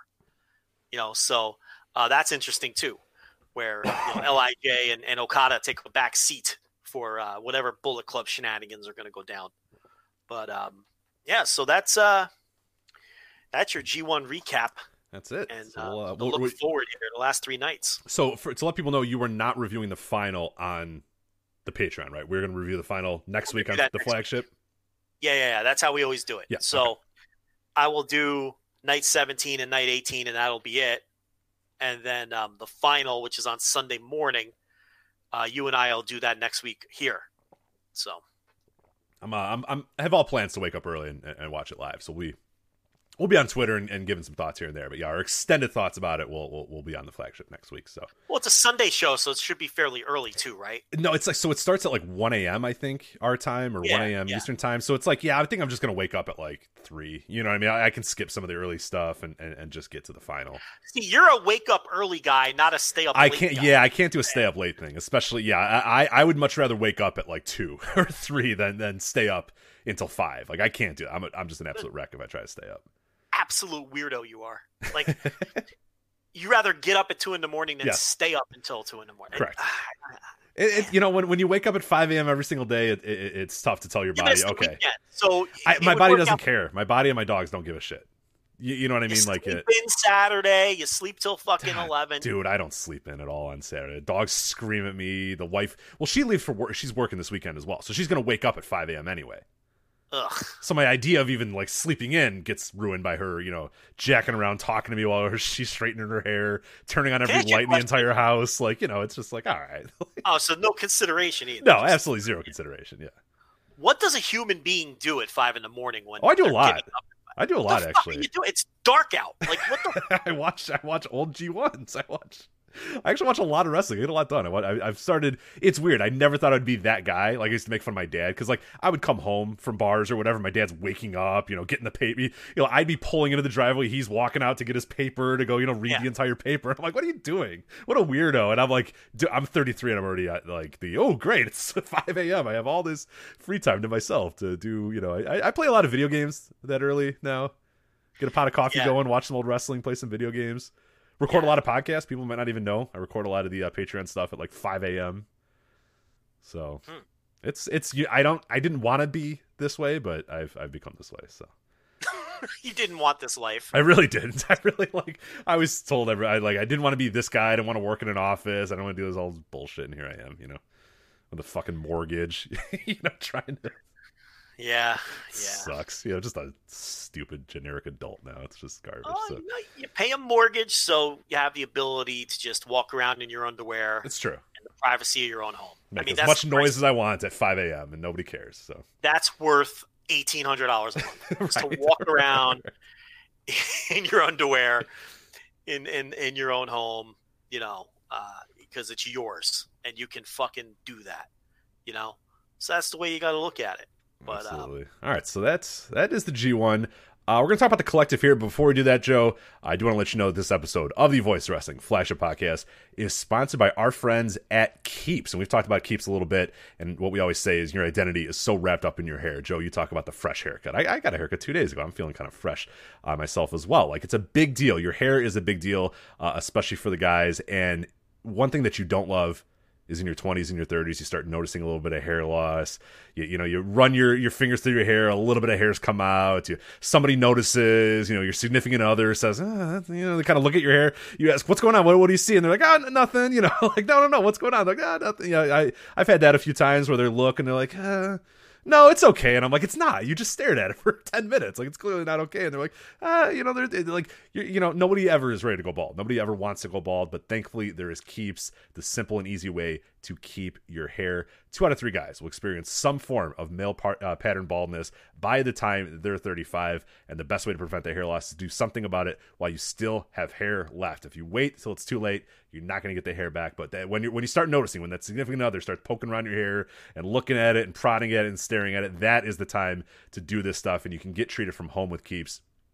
Don't have to go to the doctor's office to get a prescription. Thanks to Keeps, you can visit your doctor online, especially great during these weird times as well, to get a doctor online. And you can get hair loss medication delivered right to your door. They make it easy and deliver your medication every 3 months, so you can say goodbye to the pharmacy checkout lines, the awkward doctor visits. Joe, you and I always talk about the clicking the button at the pharmacy and having to have some dope come in with their like giant thing of keys to unlock it for you, and it's so fucking embarrassing. You don't have to do it anymore. None of that stuff happens anymore. Great thing about Keeps as well is they offer generic versions of the only 2 FDA-approved hair loss products out there. You've probably tried them before, but never for the price that Keeps is going to let you have them for. They're probably familiar to you. You probably know the brands, all that sort of stuff, but you're going to get the generic versions of them, and you're going to get them at lower prices. And as we said, Keeps treatment typically takes between 4 to 6 months to see results, so it's important to act fast. You got to think 6 months ahead of time with this. The sooner you start using Keeps, the sooner you will keep your hair. Find out why Keeps has more 5-star reviews than any other competitors, and more than 100,000 men trust Keeps for their hair loss prevention medication. Keeps treatments start at just $10 per month. Plus, for a limited time only, we're going to give you the code here in a bit, you can get your first month free. All you have to do that is keeps.com/VOW. First month of treatment for free at keeps.com/VOW. Again, keeps.com, keeps.com/VOW. Get your first month of treatment absolutely free, $10 a month after that, to make sure you keep your hair and you keep getting those fresh haircuts. You know what I mean? You want the swagger, the grocery store swagger, the movie theater swagger, whatever you want to do, you keep getting that because you get your haircuts because you still got a lot of hair. Keeps.com/VOW. So there we go. All right. Let's talk about the collective, Joe. The collection of indie wrestling going on in Indianapolis, Indiana. I was unfortunately not in town, so I couldn't go to this, but we watched a decent amount of this. You watched matches here and there. I watched matches here and there. I watched full shows. We're just going to kind of run down all the shows, kind of quickly talk about it, if we saw a match from it, if we have a thought about it. And then at the end, we'll talk about kind of the fallout and kind of the ripple effects of this so far. And this is just as we're recording this right now. But some not great news coming out of the collective over the weekend as well. I guess if you want, we could talk about that now. But let's just do that. Get that out of the way. I mean, already there's been, as to be expected. Now, listen, we have not been the COVID police when it comes to pro wrestling. A lot of people have been, and they've been just totally aghast that anyone is running. That really hasn't been us. At least it hasn't been me. That's for sure. No, it's not me either. Yeah, I have certain.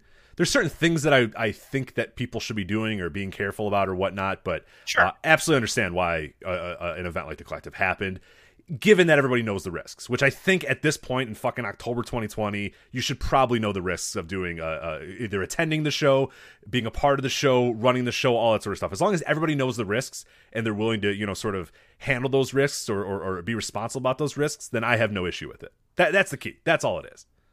Do I think they should have required tests? beforehand? Probably. Yeah, absolutely they should have. I mean, we were told, there's at least one wrestler, and, from someone who I trust more than almost anyone in the wrestling business. Would you agree with that assessment from where we got this from? A very stand-up person. Yes. Oh, yeah. And never. I don't think ever steered us wrong once. I would trust this person more than just about anyone in wrestling.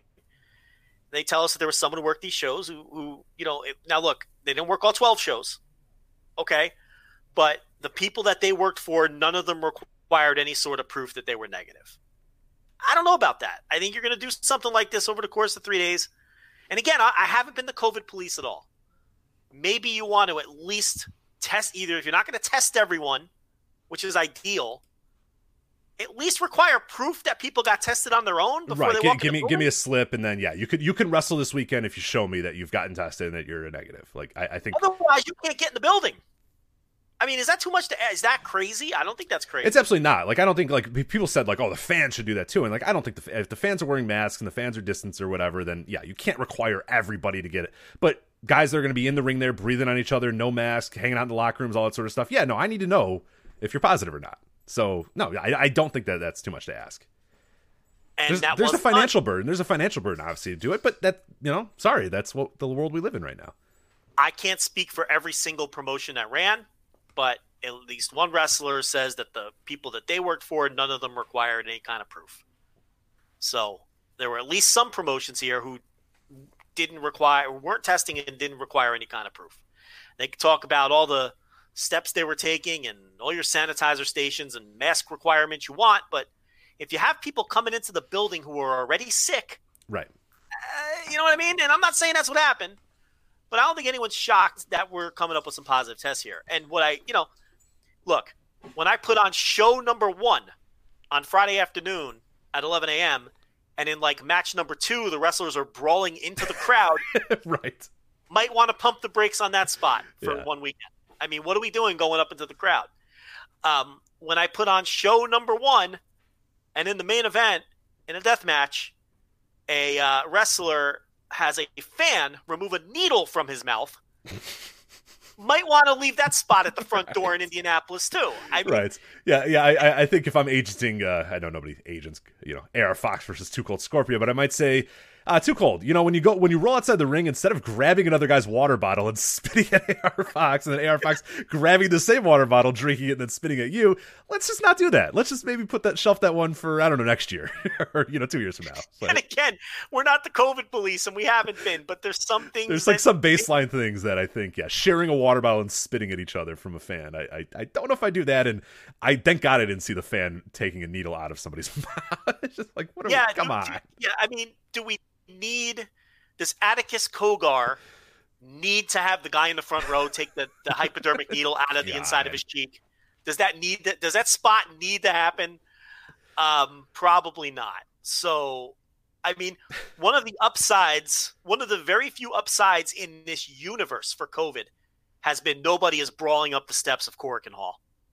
What a joy that's been to have nobody brawling up the steps of Korakuen Hall. The most tired spot in all of pro wrestling has been eliminated. It's like the one and only thing that's been positive about COVID.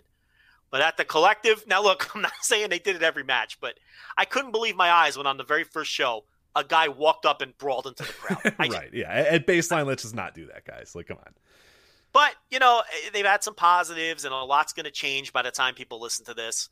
I think 3 people have tested positive publicly. Mm-hmm. The big one, of course, was Dan the Dad. He was the number 1 to come out, Danny Adams. I think Cabana Man Dan, and there was one other wrestler. AJ Gray. I think AJ Gray came out as well. Gray, who unfortunately was on every fucking show. He was on 10 shows that weekend, so that's not great. And what I don't like is how people healed on Danny Adams. It's not his fault he got sick. I don't like that he got sick, and there were. I'm sorry, it was AC Mack. AC Mack was the one that was positive, not AJ Gray. Oh, it wasn't AJ Gray. It was not AJ well, Gray. AC I saw AJ Gray earlier, but that was wrong. It was actually AC That's Mack, bad information. So it's AC Mack. But AC Mack worked a bunch of shows too, which is a little concerning. So that's another. Again, this isn't someone who worked one show. But what was I saying? Oh, Danny Adams. I was uncomfortable with people sort of making him out to be a heel. it's not his fault that he got sick. It's not his fault that his test came back positive before these. Yeah, like that's a very weird thing that's kind of happened during this thing where you get this like scarlet letter for and it's like, dude, you could have just been doing you could have followed every single precaution he could possibly have followed, but if nobody else follows the precaution, then he gets it. You know what I mean? And that's the issue with this thing, and that's the issue with doing a weekend like this and not having at least a semi bubble or having everybody come in with negative tests or whatever, and not controlling what people do after the events, because there's people out at bars and stuff, and you could see. I mean, they're also in Indianapolis, which is full on, like Indiana is a full on state that's just like allowing everything to be 100% open. And when you're seeing pictures of wrestlers hanging out at bars and hanging out at restaurants afterwards, in big piles and in big packs or whatever, it's like that then is just like, dude, you've lost all control, and you can't. Yeah, it's not anything that Dan the Dad did. It's just the entire thing. It was bound to happen. Like somebody was going to get it, and the numbers are only going to increase as people get tested. So yeah, I thought it was ridiculous that people are like, oh, you asshole, you. It's like, dude, maybe I showed up and wore a mask, and then somebody fucking coughed on me in the ring, and I got it from that guy. Like, you don't know how I got it. Like it's you can't get mad at one individual for getting it. It's an entire systematic thing or systemic thing, I should say.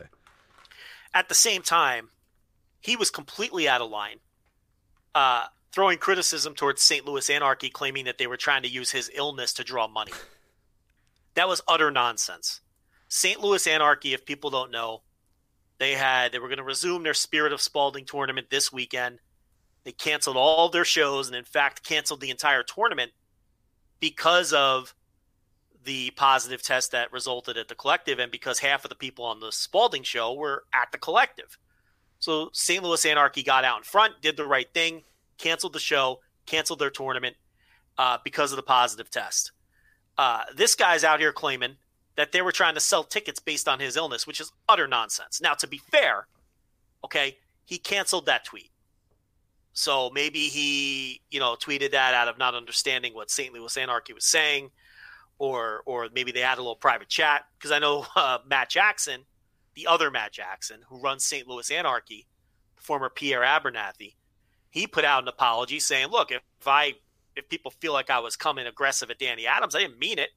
But I had to cancel my shows. And yeah, I was disappointed that I had to cancel my shows. Yeah, the tweets, if people didn't see it, and we've been following St. Louis Anarchy, and the Spirit of Spalding, unfortunately, as they did their first night and really haven't been able to come back since then because of different, restrictions. And then finally the restrictions were lifted and they were ready to go this weekend. And then this all happens, is essentially what he said is, we have to cancel this, but here's some good news. Here's the, shows we have coming up. And that was seen as kind of an affront. That was seen as trying to sell tickets, and I don't see it that way. I see it as, hey, look, bad break, but we're keeping our heads up, and we're going to eventually, be back up and running again. Like that has nothing. It's not a shot. That's not trying to sell tickets. It's just saying, hey guys, I'm sorry, we have to cancel this weekend. If you had tickets, if you're excited, you can't watch it. But here's here's our plan now. After this. So I didn't buy that at all, and seeing that he deleted it makes me think that either somebody said, hey, look, like I think you got the complete wrong idea of what's going on here, and to his credit, he was able to just kind of say, oh, whoops, sorry, or whatever happened, or whatever reaction he had. Yeah, if that was the case, whatever happened, he deleted it, so it is gone. But yeah, that was very odd when he was doing that, and there was a lot of emotions, I think, coming on, from him right now as well, as he's seeing him get kind of in equal parts kind of encourage, like, hey, you know what, it's fine, whatever, and then other people being like, this guy, what a super spread, you know what I mean? Like, I'm sure it's tough when you're that first guy. It's tough. Like Rudy Gobert got it in the NBA. Like, yeah. It's tough. People think that you're the reason it started, and it's like, no, I'm just the first one that got tested, dude. Like, there's nothing that shows that I'm the one that spread it to everybody. We don't even know who that could be. It doesn't matter. There's no way you're going to be able to track who was the one that got everybody, or if there was a one, or if there was a handful of people. I mean, it's going to over the course of the next week, over the course of this weekend, there's going to be countless guys. There's going to be dozens of people that are going to test positive. They're all wrestling each other. 2 hours later, 2 more people tested positive. It's his test came back first. Right. So, it doesn't mean he's the only guy that he's the spreader that was out there going. Yeah, it's wild. And the poor guy got dogpiled, and I'm sure that led to that tweet. But Jackson, I mean, when he was saying here's some good news, he just meant to his fans, like, look, I just canceled this tournament. You all again for like the third time that I've said I was going to do this tournament. So yeah. And I just canceled our show this weekend. Here's some good news. He didn't mean it as a shot at anybody. And look, we've had dealings with Matt Jackson for years, since the very beginnings of this show. He's a good guy. We have mutual friends. Rich, you and I have mutual friends of Matt Jackson who will tell you, I've heard nothing but great things. Oh, yeah, about him. Great guy from all accounts. Yeah, he's a great guy, a great, well-meaning guy. I mean, you never hear anything bad about him. There's Honestly, no way he had bad intentions. And he's a guy as well that I think, it sucks that at any point during this day, people are like, oh, he's trying to do this or think anything negative. I mean, when you look at the indies around the world and really wrestling companies around the world, I would say St. Louis Anarchy might be, like, honestly, one of the top ones in terms of like trying to be safe about this and trying to be responsible about this. Like, I don't know if you remember of the ones running. Yeah, exactly. Of the ones that are at least attempting to run. Yeah, right. Because the ones not running obviously are being the most, like Ring of Honor has been the most responsible. Yeah, just saying, fuck it, we're sitting out. But yeah, of companies trying to run. Yes. If there's a test, they go, okay, no, get off our show. Anybody that's related to this guy, get off. Like it happened with Davey Vega in the first night. He tested positive, and they told Fitchett, hey, don't come. And they told these guys, hey, try to do it. And then, have canceled this event now 2-3 times because they could just say, hey, fuck it, whatever. I mean, goddamn, GCW is coming across this fucking country this weekend and running a show. Well, yeah, listen, by the time people listen to this, that might be off. Because if we can get more of these positives, it's not just more people getting positives, but then people who wrestled people who had those positives, people who were in contact of the people who had those positives. You know how this goes now, Rich. Oh, for sure, yeah. Gigantic spider web. How can you run a show with anyone that was in Indianapolis this past weekend? Right. Across the fucking country, too. Presumably, maybe these people are driving from Philadelphia to California, but I'd imagine there's probably a few flights going out here and there. Like, it's just, it's unbelievable. So, yeah, for any sort of dog pile that happened on St. Louis Anarchy as well is unbelievable because they've been out in front of saying, hey, look, if there's any risk to any of the wrestlers, we're just not going to run the show. And they haven't. And that's why they have run only 2 of these, or what was it, one Spirit of Spalding show. And have had to cancel it numerous times as well because doing restrictions instead of oh, we have a restriction in our state or whatever, so we're gonna run here so where they don't have restrictions, like they're like, all right, look, yeah, it's fine, we'll come back another night. So yeah, for them to get any dog pile or any sort of negative press when they've been I think one of the better indies at handling this it kind of sucks as well. So. And look, a lot of these wrestlers did on their own go out and get tested before they came to Indianapolis, but what I find a little irresponsible is that they weren't required to bring a test to Indianapolis for all. Now, look, maybe some of these promotions that our source didn't work for did, but we could say definitively that some of these promotions didn't require anything. You just walk in the door and wrestle. It's certainly not looking that way. Yeah, with all these guys now saying get tested, make sure you're getting tested. It's like, no, after it's when you're supposed to, like, now is the worst time to decide. Hey, look, I'm positive. Weird, like. I mean, now it's good to do it now. I mean, it's never bad to find out that you're positive, but it would have been a lot better before, 100 people converged on a locker room and wrestled all weekend. Would have been a good time to figure that out. So, and then plan to spread out all over the country and work shows this weekend. I mean, I don't know. That's 101 of what not to do during a pandemic, basically, is have a bunch of people converge on a spot from all different places, participate in whatever over a weekend and then spread out again to all their different. I mean, that's like literally the opposite of what you should try to do. But yeah, hey, whatever. Now listen, if I'm a wrestler working in Milwaukee, Wisconsin this weekend, or Los Angeles, California, or Sheboygan, where's Sheboygan? Wisconsin. Wisconsin. Well, I picked. You got a lot of Wisconsin in there, yeah. Lacrosse, Green Bay, Madison, Kenosha, yeah. But my point here is, and someone from Indianapolis was on that show, and they were, I'm not working that show anymore. I mean, I can't do it. I mean, I have to assume everybody that was in Indianapolis is a possible positive. Yeah, ticking time bomb for sure. I mean, they were all in the fucking clusterfuck. Right. Everybody in Indianapolis was in the clusterfuck. I was in the clusterfuck. I was even in Indianapolis, and I was in there for a minute. So so a lot of people thought this would turn out to be a disaster, and it is sure looking like at this point that it's turned out to be one. Again, not the COVID police. I'm the last person you would hear this from because I've largely stayed out of that. I find the topic boring. I'm just here to talk about wrestling matches, but I don't think they did enough. They could talk about their precautions all they want. Everyone who showed up to Indianapolis, you shouldn't have been allowed in the door. If you weren't going to test people yourselves, like AEW does or whatever, you shouldn't have been allowed in the door without a piece of paper that said, I tested negative, and it needed to be from within 48 hours. Right. I don't know if that's too much to ask. And honestly, I think a lot of them would have been able to provide that. It seems like a lot of these wrestlers did take the initiative and were responsible about it. But maybe if one of these positives, maybe you would have caught one before they got in the building. Right. Right. And then maybe they don't spread it to everybody else.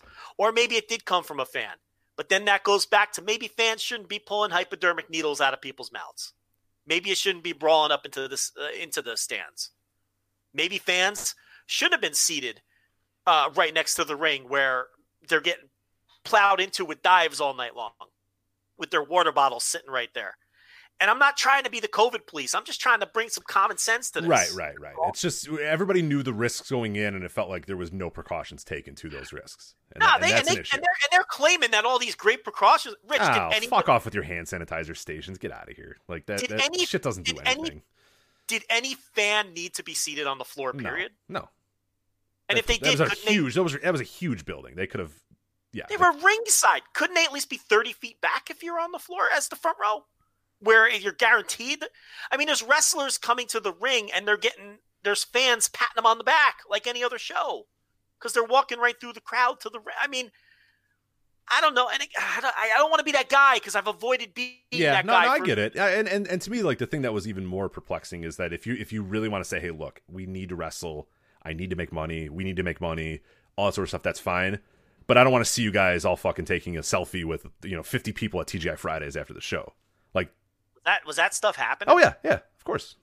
Man, I didn't even see that. Yeah, well, in Indiana, it's all open, so everybody thinks, oh, it's open, so we're good. Like, okay, well, that's not. I mean, yeah, it's good that they're got record high cases because people are just going wild. But like, yeah, then okay, you if you're the collective, you're whoever, you're GCW, whatever, you say, all right, guys, look, we all need to do this weekend because we all need to make money. We need to keep indie wrestling alive. But when we're done with this show, go to the hotel. Chill out with your buddy, do whatever, but I don't want to see anybody at bars. I want to see anybody at restaurants, and come back the next night, and we'll all be good, and we'll get out of here this weekend, and hopefully we'll make some money, and we'll survive another day, we'll survive another weekend or whatever. But to just basically say, hey, go do whatever you want all weekend, and then come back, to do the clusterfuck is that again is I just can't get down with that. It's just. And I get it. It's indie wrestling. I know you can't have that much control, but if it's going to be the collective, we're going to be all in one building. You know what I mean? Like, I'm sorry. It's just this isn't a normal WrestleMania weekend. This isn't just a let's fuck around and type thing. Whatever. Yeah. Well, they had to get that money back. They had to, they didn't want to lose that. They had to recoup some of that investment. I just think Game Changer could have done a better job. Is that fair to say? They could have done a better job here. Why don't we just leave it at that? I really just want to talk about wrestling. Yeah, absolutely. So there's that. Let's hope that all these tests come and people move on and everyone's fine, and hopefully nobody gets seriously injured or hurt or anything. So hopefully we'll see. Well, we'll go through all these shows quickly. We're not going to go match by match. We obviously don't have time. So we're going match by match. We have an hour left. Let's go. Yeah, I didn't see all of these shows or even parts of all of these shows. Neither did Rich, but we're going to piece together what we can. We may come across a show or two where neither one of us saw anything on it. So we'll just go through quickly. Rich, and I'm going to start Friday afternoon. We're just going to go in order. Jimmy Lloyd's D-Generation F. How much of this did you see? 0. How much will I see? 0. Move on. Well, I watched the whole show. God, why? And, I was home and it was on. I mean, what else am I going to watch? Okay, that's fine. Yeah, I guess that's fair. Yeah, there's no golf. There was any tennis on?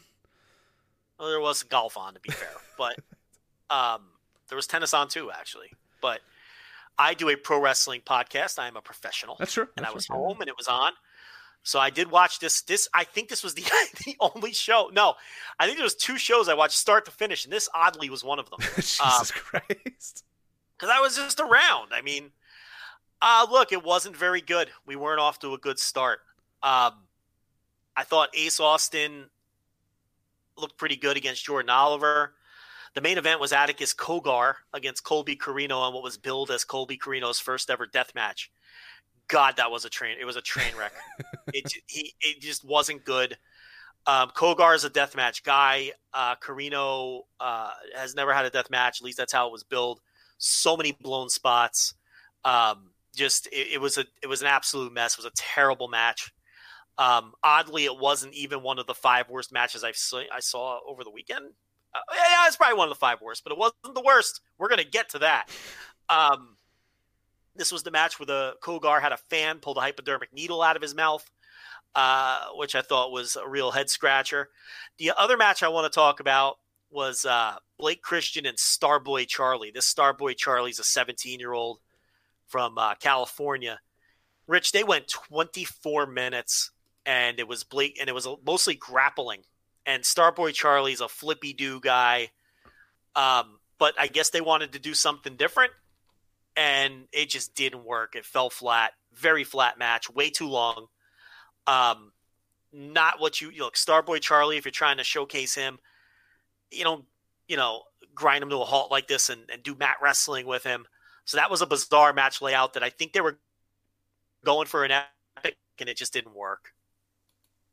That's bizarre. Yeah, that's a weird AJ structure Gray for versus those guys. Jimmy Lloyd was fine. The thing is, I don't think. Yeah, it just didn't work. They were going for that big epic feel, and it fell flat. And Starboy Charlie has no experience. He didn't look good in the match. He looked really bad in the match. There was some spots like his strikes looked awful. He didn't come across well at all. If it was your only time seeing him, you'd be like, why is this terrible 17-year-old on the show? Right. He really didn't come across well at all. AJ Gray, Jimmy Lloyd was fine. Jimmy Lloyd just isn't very good in my opinion. Ace Austin looked all right, and then the rest of the show was what it was. It just wasn't. We weren't off to a great start. Let's just put it that way. For the Culture, this was another show where I saw it start to finish. Yeah, same with me. And I know you saw everything as well. Yeah, I watched all of it. So we can talk about every little bit of it. Okay, so what were your big picture thoughts of For the Culture? Since we both watched the whole show, we can spend a little time on it. Yeah, I think on its, at the beginning, I will say, like, it was, and when WrestleMania weekend was going to happen as it was going to happen, this is my most anticipated show of the weekend because it was something unique. It was something different. It was a really cool concept, I thought, of here's our theme show, and here's what we're going to do, and we're going to showcase people that you may have never seen before, showcase people that might have never had, a spot unless we had a show like this. And I like that idea. I think that's what makes WrestleMania weekend great. And I thought that's what I really liked about watching it on this show is that there were a lot of names that I had never heard of before. I had never seen before, people from all across the country, wrestlers that I had never even heard of and never even heard the names. So it was really cool to see a bunch of new names and a bunch of new people and guys and girls that, maybe will be names or deserve a spot or will get a booking from this. And that's really the goal. That's really what you want to do with these sort of WrestleMania weekends is get new eyes on people that may not have, otherwise been seen. So that was really cool. As far as the show itself, I think there was some good and there was some bad. I think there was a lot of people on the show that you could tell was like, oh, maybe I never heard of these people at all because they weren't very good and they were kind of bad. But there was a lot of stuff that I really liked about this show. I will say, I think there was a little bit of a missed opportunity in terms of the commentary team of this. And I forget the names who did it. I don't want to call them out by name because I don't really know. I don't forget what their names were. I thought they did a good job of being excited about the wrestlers. But I think they did a pretty poor job of telling you, hey, this is this person. Here's where they wrestle. Here's why they're important. Like, let me know why I'm watching this person. There was a lot of people on the show where they said, oh, you've probably never heard of this guy, but there you go. And then they didn't expand upon this person. They didn't tell me why, a Timmy Lou Retton or a Zay Washington or a Mo Atlas, like why I should care about these guys, why I should care, why I should be interested in them, where they wrestle, put a spotlight on these people. That is what this show is all about. This show is all about people that maybe don't get the same opportunities, maybe people that weren't booked the same way, getting a spotlight, getting an opportunity on this big weekend to show what they can do. Great opportunity to say, hey, here's what they do, here's their credentials, here's where they wrestle, here's why you should book them, here's their potential, here's that sort of stuff. And I don't think that they did that. They instead kind of did the GCW style, I'm just going to yell at you for 3 hours type style of commentary, which I did not love. So that was a little annoying. And the work, as I said, was kind of hit or miss.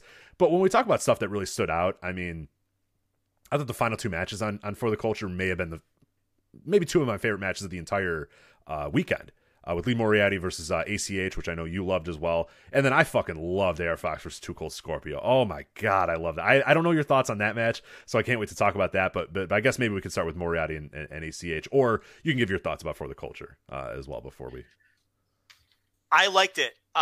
Look, it wasn't a great show top to bottom. There was a lot of stuff that wasn't very good on this show.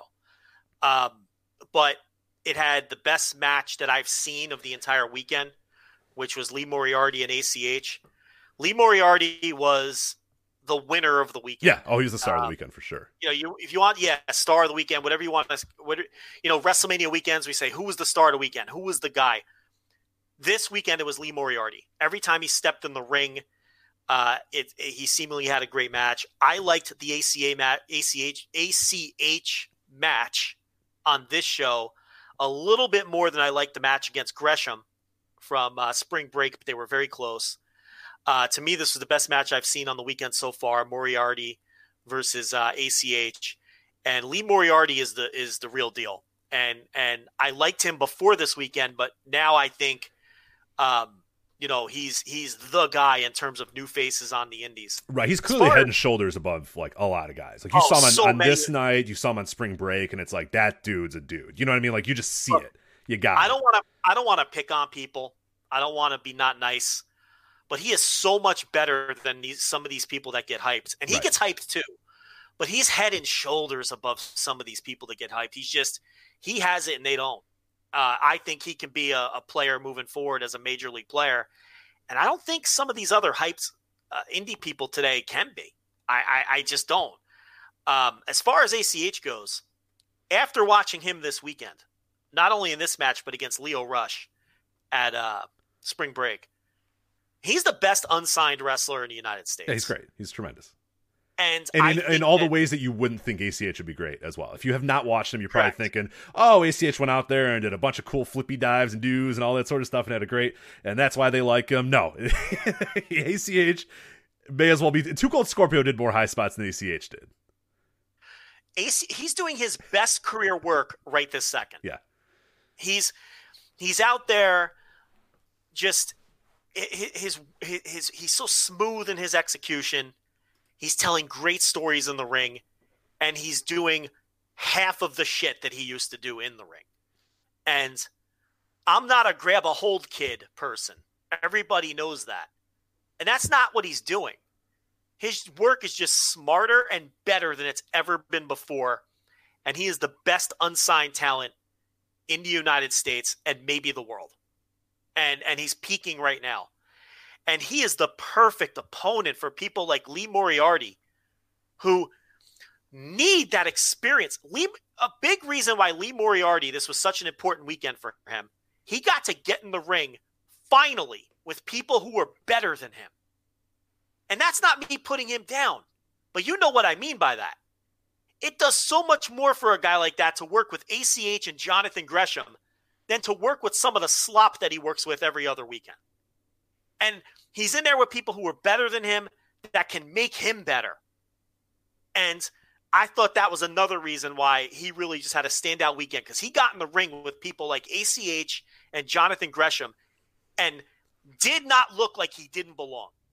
He absolutely belonged with these guys. So, I did love that match. Are you still there, Rich? I am. Yeah. I was just, making sure. Yeah, I know we've had a few connection issues here and there, but yeah, the thing that I loved about this match and the really cool, I mean, it went like 16 minutes or whatever. I mean, honestly, the first 7 minutes are Lee Moriarty trying to do something and ACH slowing him down, or, ACH trying to figure out this kid the same way that Lee Moriarty is trying to figure out ACH. And that's a really cool dynamic as well, because when it was done, Lee Moriarty gets the upset win. He gets the huge win. The crowd goes nuts when he eventually beats him.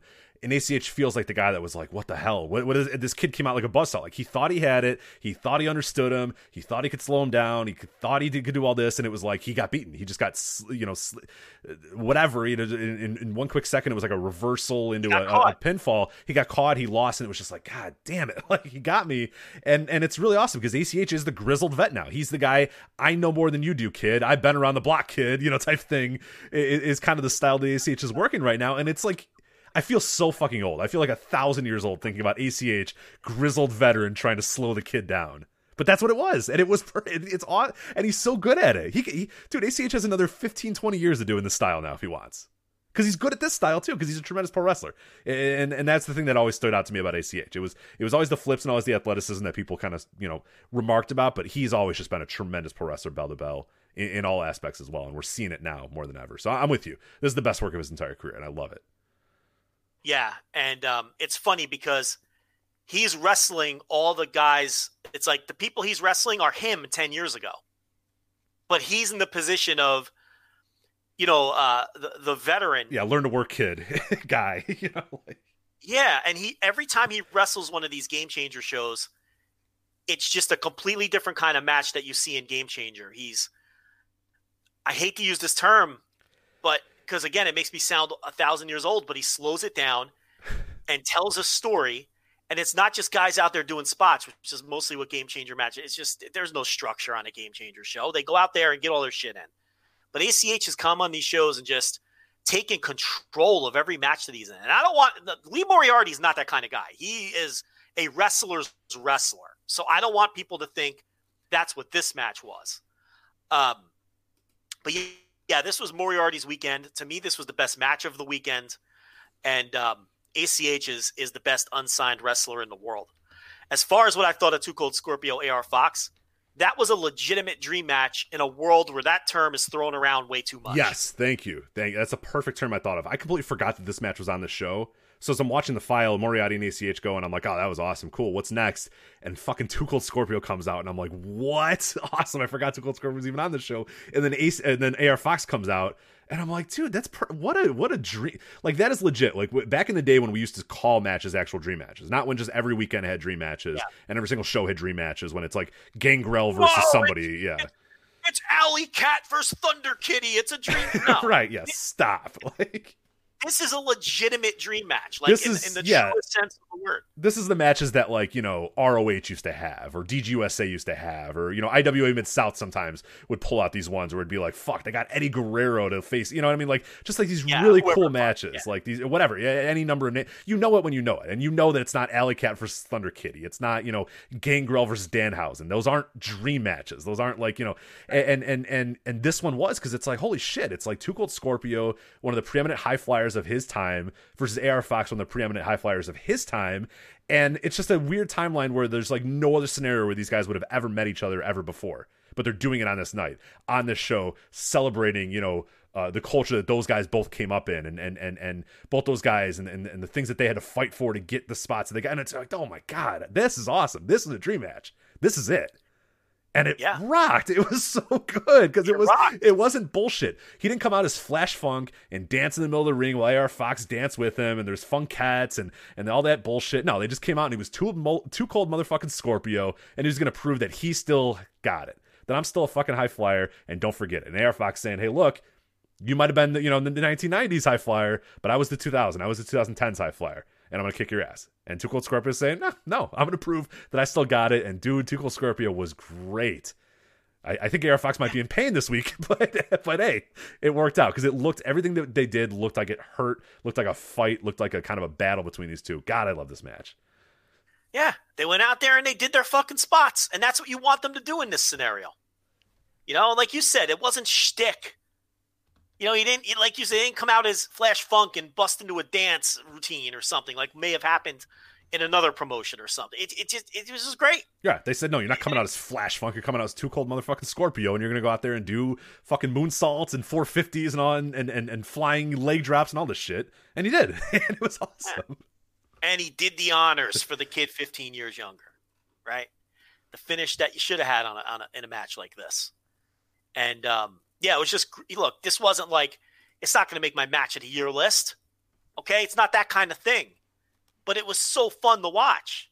It's a match. You're watching it with a smile on your face. Yeah. Yeah. It so few times in wrestling these days do I see, especially in indie wrestling, especially in US indie wrestling, do I see a match where I'm like, God, that's a great match. I'm just so glad that this match is happening. It just felt old school. It felt like I was, 10 years ago when the indies still kind of had some originality and some fun and some interesting stuff. We're such grumps, dear God. But this match is like exactly what I want out of it. This is what I love about what the indies used to be in my mind is you can bring an old guy back, but instead of making it shtick, just have the dude work his ass off and do the best he can and have the guy he's facing. There's just so many things that went into this match that made it great and just, more of this, please. But I know it's probably not possible. So the rest of the show was a mixed bag. There was some stuff that was pretty good.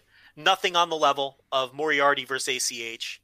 Nothing on the level of AR Fox versus Too Cold in terms of a spectacle and being something fun to watch. Some of it was flat out bad. Some of it was pretty good. And the rest was somewhere in between. I thought the show was a little bloated, but I get it.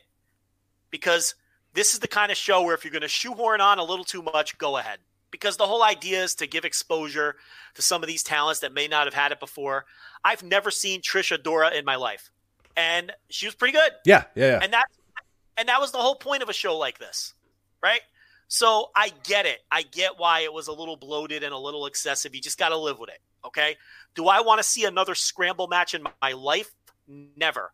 But I get why you would do a 5-way scramble to open this with a bunch of names that weren't – you know what I mean? The idea of these people were insulted. We weren't on the show. Like, that was the gimmick. Right. And AC Mack kind of let that gimmick go out the entire time, too. We're like, hey, this is bullshit. I should have been, on the main show.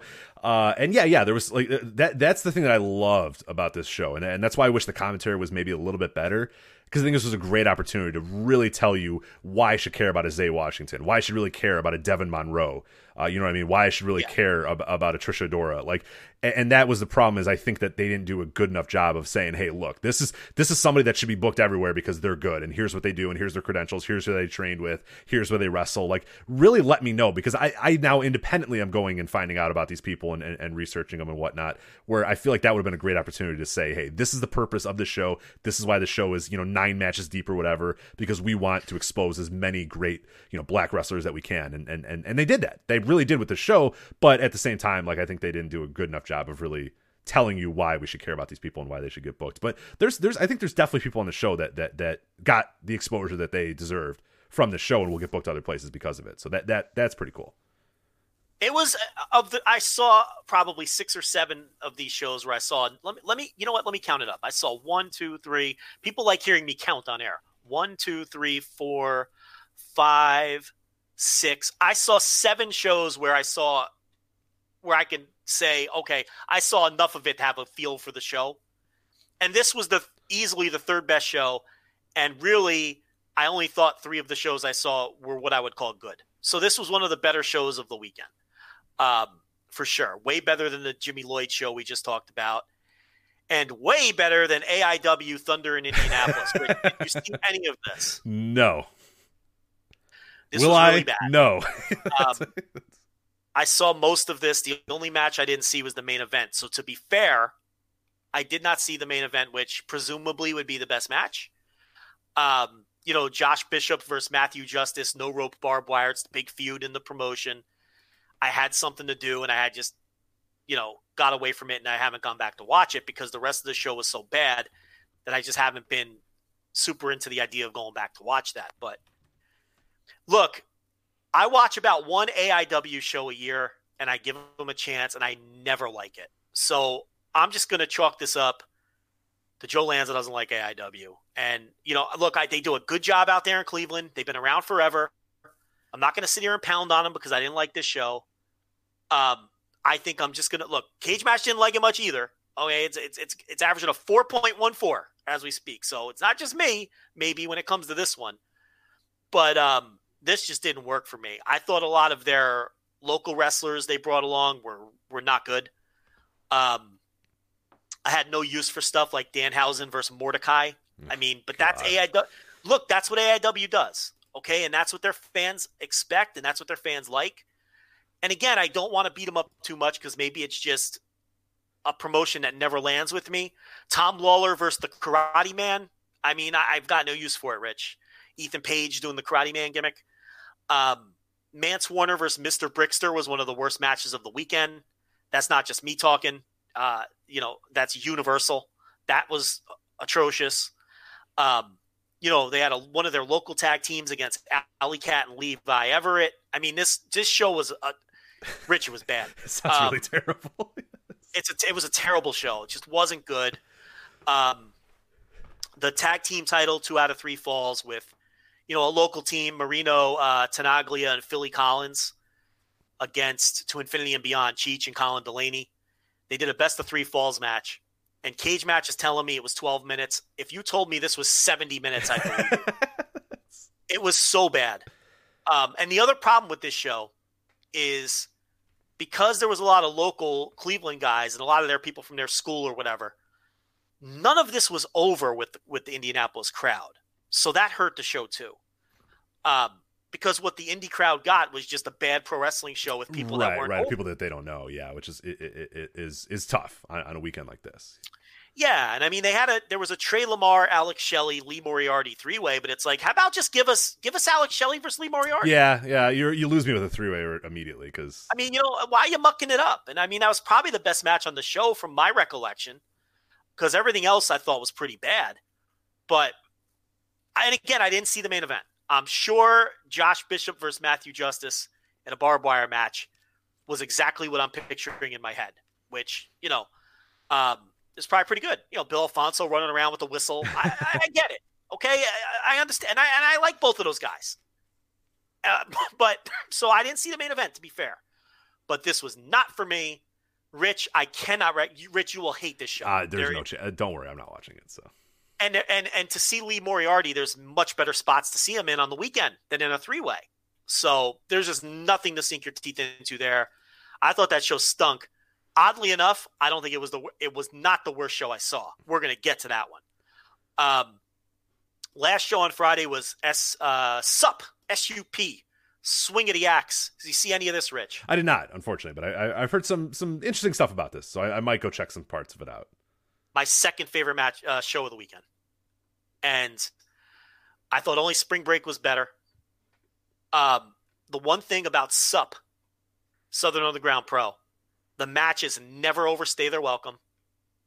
They get in, they tell their story, they get out. It's always well booked. AC Mack is like the ultimate heel in this promotion. I love his work in this promotion. Always love his work in this promotion. The team I just talked about, To Infinity and Beyond, right? They work AIW in a sloppy best-of-3 falls match that was terrible against the local team. They wrestle Violence is Forever here, Guarini and Koo. I don't love Guarini and Koo. I think Koo's pretty good. Guarini, I have my issues with. I don't think he's great. As a tag team, they're hit or miss for me. This match was so much better than the best-of-3 falls match on the previous show. And it was just a matter of getting Guarini and Koo in there instead of the local team. And I don't want to beat up the local guys too much. I mean, they're local guys. But I mean, this match was 12 minutes and felt 12 minutes. The other match was 12 minutes and it felt like an hour. And there's a kid, Nolan Edward, who worked this show that I think people should keep their eye on. I think he wrestled AJ Gray. Daniel Makabe, Lee Moriarty. Now look, to me it was clearly the number 3 Lee Moriarty match of the weekend. I have it firmly behind ACH and Gresham. Makabe, people love him. He never quite lands the same with me, but it was a solid. I would go 3.5. Does that give you an idea? Yeah, for sure. And I think that a lot of people would like it way better than I did, and they did. This is getting hyped, but in some circles is the best match of the weekend. And I think, Rich, you would like this match a lot. Makabe and Moriarty. It's a good style-wise, too, because Moriarty can grapple. Right, yeah. Closing my eyes and kind of imagining it, I could definitely see it being up my alley. So that sounds good. Yeah, I'm looking up and down this card, and yeah, this is definitely a card I might check out this weekend, because it was good. And look at the match times. I know, 7 minutes, 6 minutes, 11 minutes, 12 minutes, 8 minutes, 5 minutes. That's what I'm down for. Yeah, let's. SUP is a different kind of promotion because these other indies matches go on forever because they want to let the guys go out there and get all their shit in. I get it. SUP, there's more direction. You got 8 minutes, and here's what we want out of you. And then here's the story of the match. Here's the time you have to do it. Yeah, it's a lot better. I prefer this style if possible. And when you watch their shows, it's kind of a culture shock because you watch all these other shows from the collective, and then you watch this. And you're like, whoa, these finishes are abrupt. But then you have to adjust to their book. Do you see what I mean by that? It's like, whoa, he finished them with a power bomb. What? They didn't kick out. There wasn't a million near. But you have to adjust to that. That's what this promotion is. And this is how they lay out their matches. So, yeah. And AC Mack, his deal is he always cheats to retain the title. And and my God, I wish Gato was watching this because it's like this AC Mack match against Manders. He doesn't cheat until the finish. And then he pulls one over on Manders to defend his title. And that's the heat, right? Because he didn't cheat until the finish. It wasn't 1,000 interference spots and 1,000 different heel shenanigans spots. He cheated once. and beat Manders. And that gets so much more heat than like Dick Togo jumping in the ring 16 different times during a match. It's just smarter and better to do it that way. And then they did the gimmick where AC Mack is talking shit and AJ Gray comes out for the impromptu match and ends up winning the title. So you see this guy cheat to get past Manders, and then AJ Gray, the big baby face, comes out. Right, comes in and beats him. That's cool. That's a really cool story. So yeah, but I mean, AC Mack as the heel champion is just, it's booked so much better than like what you see in New Japan with guys like Evil. So I wanted to make a note of that too.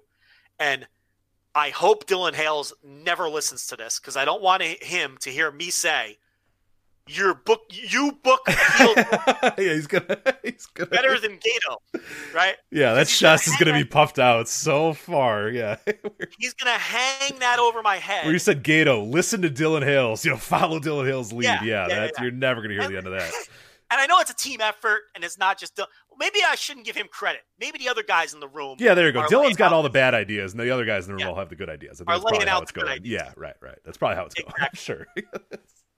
But no, this is my second favorite show of the weekend. I thought it was a little better than For the Culture, only because it was a better top to bottom show. There wasn't a single match on this show. Well, I shouldn't say that. Alley Cat was on the show, and I don't like Alley Cat. But other than that, there wasn't a single match on the show that I didn't think was good. So it was so I thought it was a better top to bottom show than For the Culture, even if For the Culture, without a question, peaked higher. It without question peaked higher. But right. This is my second favorite show of the weekend. So and it's a quick watch too. I think it's less than 3 hours. So definitely a show you can go back and watch. And right now I'm stalling because my computer froze up. Okay, here we go. So next show on the docket as we move to Saturday, and we're going to start moving this along. What do we got? Like 50 minutes? About 40 or so left. So.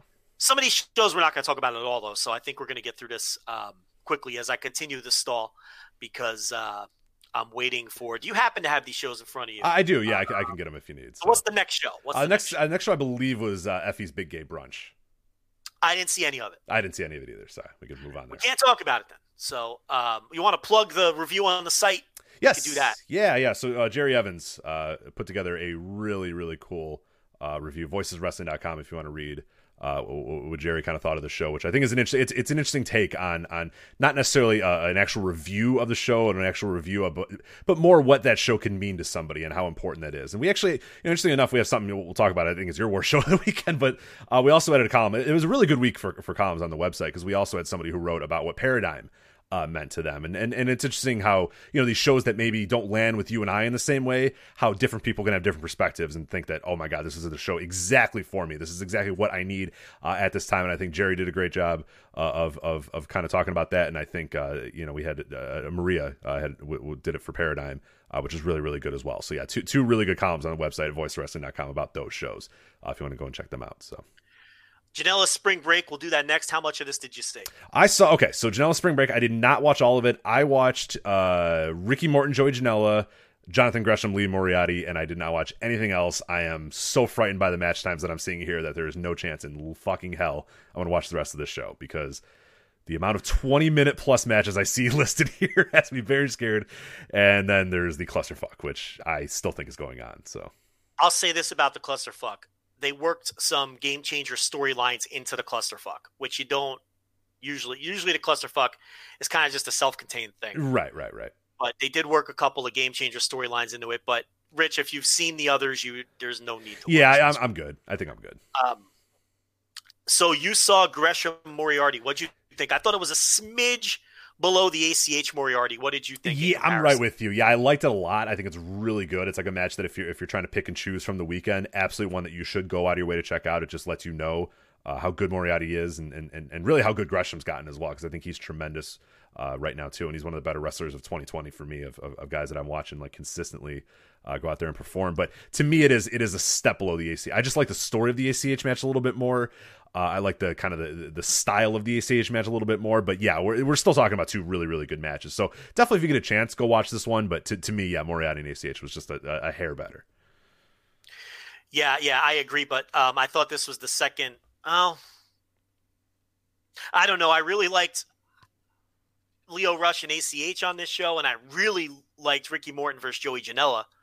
So that's why I think this was the second best or the best show of the weekend, because I thought it peaked the highest with a lot of great stuff.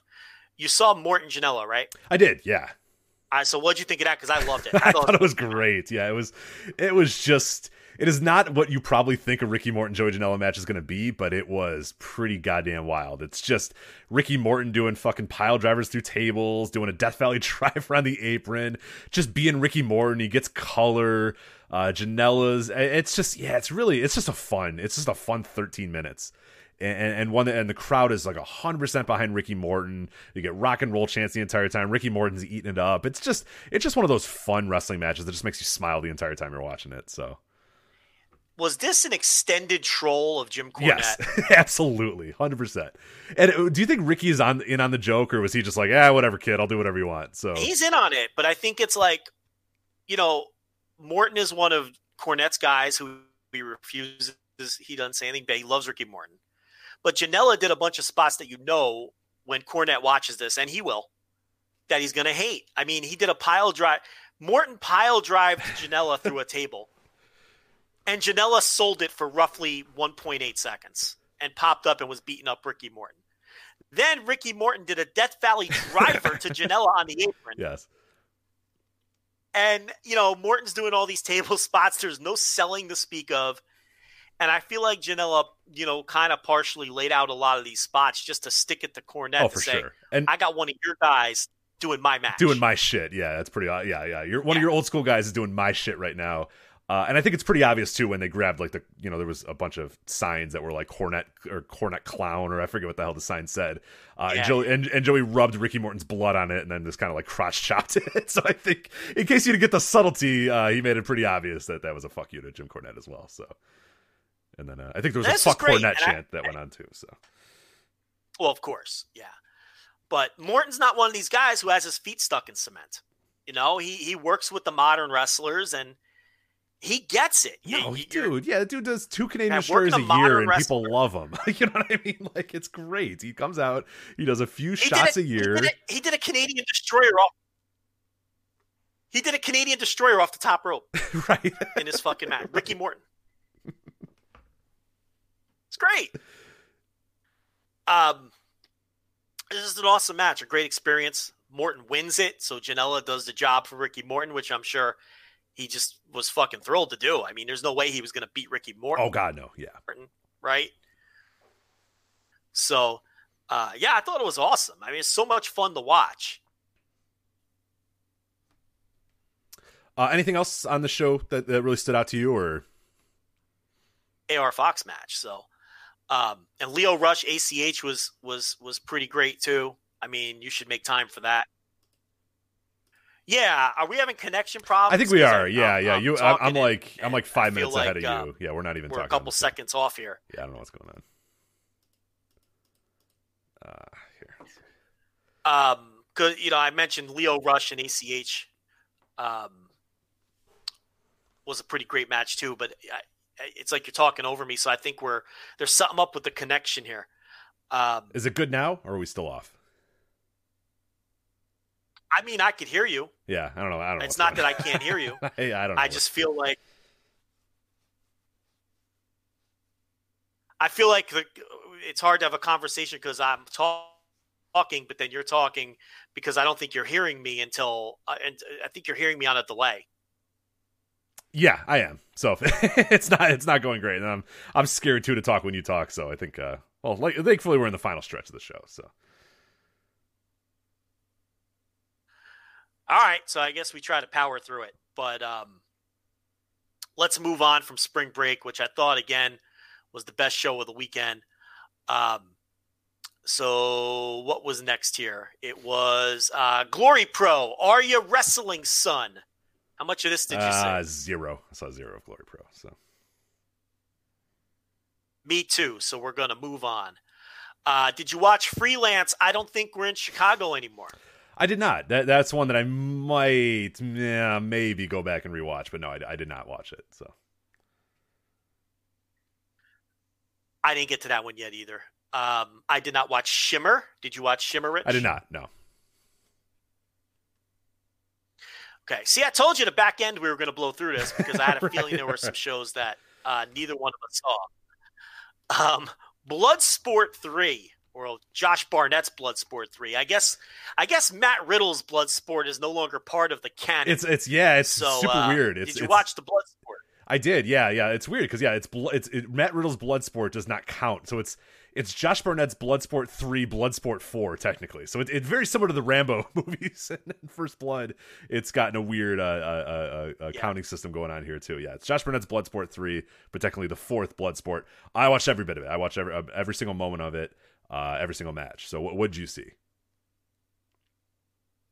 I saw the whole show. I thought it wasn't the best Bloodsport show, and it wasn't the worst Bloodsport show. I thought it was somewhere in the middle, and I thought that the Jon Moxley, Chris Dickinson main event was clearly the best match.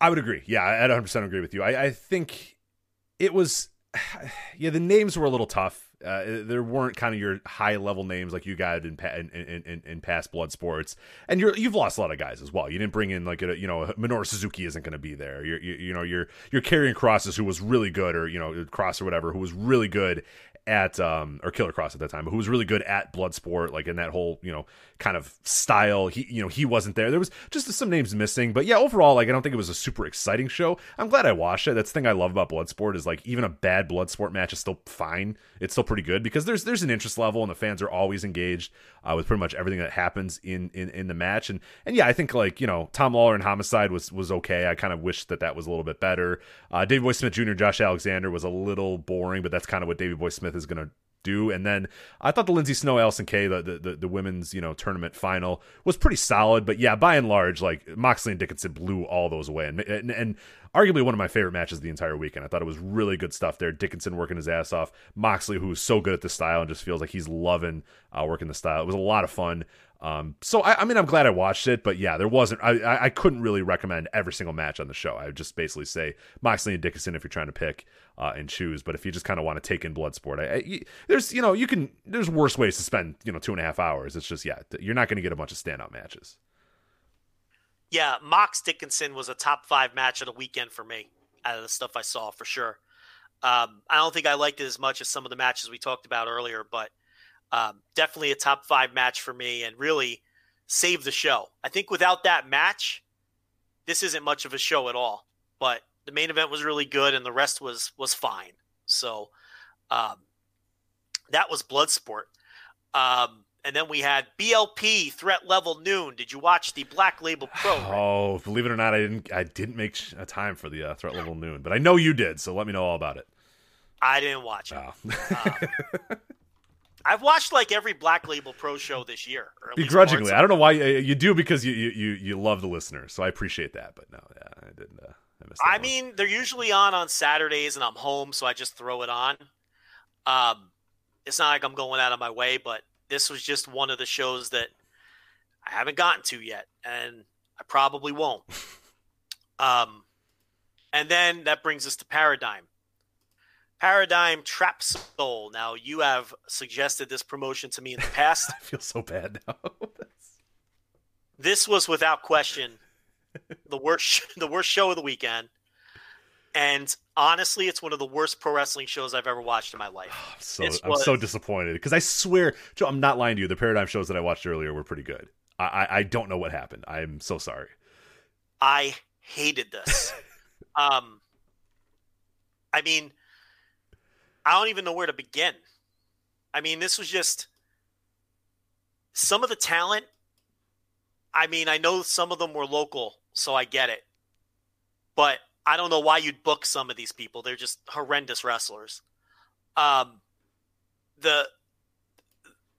was a match. Okay. Again, I don't even know where to start with this show. And I'm just going to chalk it up to a bad show because you told me they've had good shows. Iron Mike Spears, who likes this promotion, said that this was not a great example of this promotion. Okay. Because I have not seen any of it, so I can't speak to it. But I am worried because I swear to God, the stuff that I watched from them has been pretty cool. So I'm very upset that the first show that you watch of them is this one, and it appears to not be representative of them. So we got in trouble for using this word once before when we were doing a bit. I'm going to use it though and mean it this time. This felt shindy to me. A lot of it did, not all of it, but there was a scramble to open this show, and it was. I mean, I know the clusterfuck happened on another show, but this was but that's an ironic clusterfuck. Like it's a clusterfuck on purpose. This match was a true clusterfuck in the true meaning. Awful. One of the worst matches you'll ever see. Easily one of the worst matches of the year. A lot of local talent. They were shoehorning their local kids onto the show. I get it. Just bad in every way that a match it can possibly be bad. Billy Starks, listen, I don't know what I should do here. Listen, here's the thing.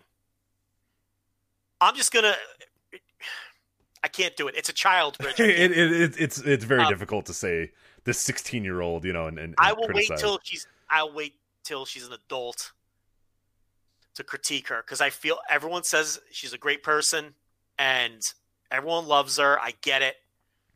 I have never seen Billy Starks perform well in a wrestling ring. Can I just say that? Is that fair? I feel horrible. Yeah, it's fine. No, I get it. Yeah.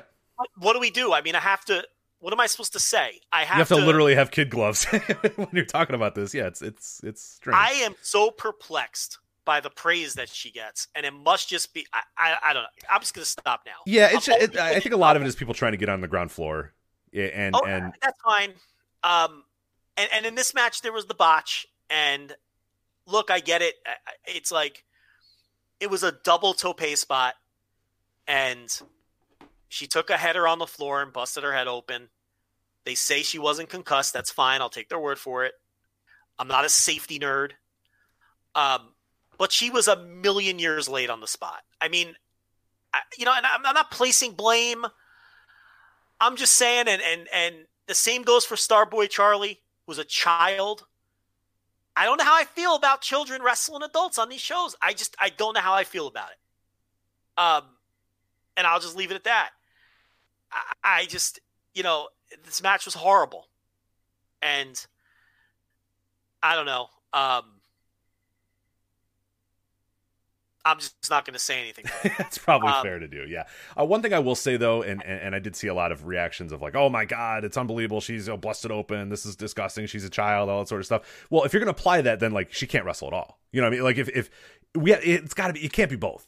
You can't say, oh, it's so cool that this, this girl who's only 16 or whatever. I forget if she's 16 or 17 or whatever. Oh, how cool is it that she's there wrestling? She's, there with, grown women and grown men, and she's out there and she's doing, but that you can do that, but you can't say, oh my God, it's ridiculous that she's hurt. Oh my God.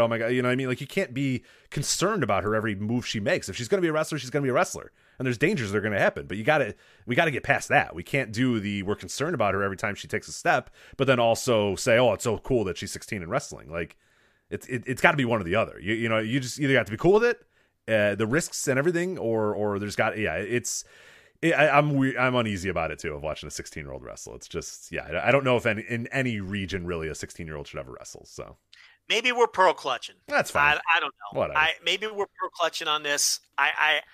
I have a problem with flying Starboy Charlie in from California to work these shows at 17 years old. Don't these people go to school? It's a Friday afternoon. I mean, again, maybe we're pro-clutching here. I don't know. But it's like, because Joe Land, there's nothing if you're not, but a prioritizer of school back in the day. Joe Lands, I'm sure. Never missed a day of school ever. So listen, I don't know. I wasn't working indie shows. You weren't working indie shows. You might have been running bets for your dad, but hey, you know what? Hey, that's. Well, I had to go to school to do that. We were shaking down the students, Rich. I couldn't skip school to do that. Actually, yeah, that's true. You actually were a pretty good attendee. That was the clientele. Yeah. But no, it's definitely weird, and I think a lot of it's one of the big issues is that, and in some ways it might actually negatively affect her. Is people like, oh my God, she's incredible. Oh, in 4 years she's going to be the greatest wrestler ever, and it's like, let her progress. Let her get like. slow down, because then all you do is you create a bunch of conversation about her that she might not be able to live up to. Maybe she does. I have no idea. I have no clue what she's going to be in 5, 6, 7 years or whatever. But saying she's going to be the best in the world in 4 or 5 years is just like, that's putting like way too much pressure on a 16-year-old who's wrestling. Like, let's reel it in. I have an idea. I mean, I just don't think she's very good. I mean, I don't know what's allowed when you're dealing with someone who's 15 or 16 years old as far as critique. But I've watched probably 7, 8, 9 matches at this point. I thought her best all right, how about I say something nice? Yeah, let's go. Can I say something? Yeah. I thought her best match by far was Deonna Purrazzo a couple weekends ago, I think for BLP. I don't remember the promotion. But that was basically Deonna Purrazzo just eating her up and her selling for Purrazzo. The story of the match was she can't hang with Purrazzo, right? That was the story of the match. And I thought that was by far her best performance. She's often in these matches against people like Jake something. And number one, I can't buy it. I can't buy a 16-year-old child in a ring against a monster like Jake something. There's a kayfabe issue there. But even independent of that, she wrestles these giant men, and they're doing all the work. They're going up for these suplexes. It's absurd. The matches come across absurd. And I think if she were booked against people closer to her skill level, and we're going to get killed for this. I hope you realize that. Oh, no, for sure. Yeah, it's fine. We're going to get destroyed for this. But I can only tell you what I see. And again, I'm not blaming her for busting her head open. Accidents happen in wrestling. It's rough. And, if she didn't have a concussion and she checked out, then I thought it was fine that she continued the match. A lot of people thought she should have been yanked from the match, but if it turned out she didn't have a concussion, I didn't have a problem with her. If she's going to start the match and she doesn't have a concussion, why can't she finish? Yeah, absolutely. Yeah, 100%. But, I've just been perplexed when I see some of the takes. I don't know. This is such an awkward conversation because I know we're going to get destroyed. But if someone's wrestling on these shows, aren't they open to critique? I think so. If they're open for praise, they're open for critique. Again, I'm saying if we're doing the kid gloves thing, like it can't be both ways. It can't be, well, you can only say she's good and you can't say she's bad because she's only 16. Well, no, I mean we could do both. So I guess I just don't want to come off like I'm just being mean spirited for the sake of it. I mean, if she was really good, I would say so. I just don't think she's really good.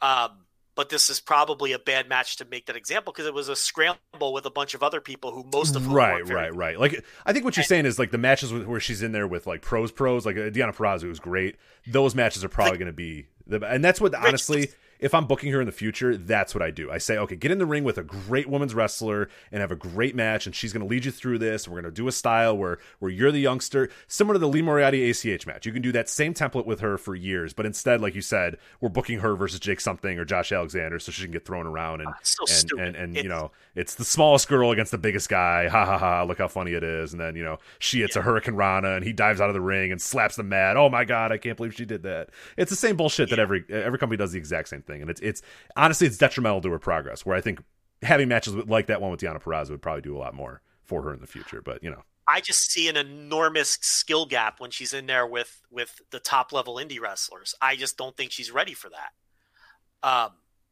And it's obvious that a lot of people disagree. So it is what it is. I'm not necessarily, it's going to come across like I'm trashing her, but I just think it would be beneficial maybe to either what you're saying, get her in there with, but the problem with getting her in there with the best of the best is the skill gap is always obvious. That's the problem. I don't know. My answer is children shouldn't be working pro wrestling matches with adults. I don't know. Listen, in America, I'm not going to speak for Lucha. I'm not going to speak for Japan. I'm not part of those cultures. Okay? I understand American culture. And I understand what indie wrestling just went through a couple of months ago. And that's a whole nother reason why minors... Yeah, I'm staying away from that for sure. But yeah, I know exactly what you're saying. It is... And I get it. She has great parents, and they're at all the shows, and her father's the photographer, and he's keeping an eye on her. That's awesome. That she has awesome supervision and a great dad and all of those things. I'm just saying, in general, we need to pump the brakes. There's no reason children have to work these indie shows. And I touched on it with Starboy Charlie. I think it's absurd he was flown in from California. What harm is it going to do to wait a couple months till that kid is 18 to put him on these shows?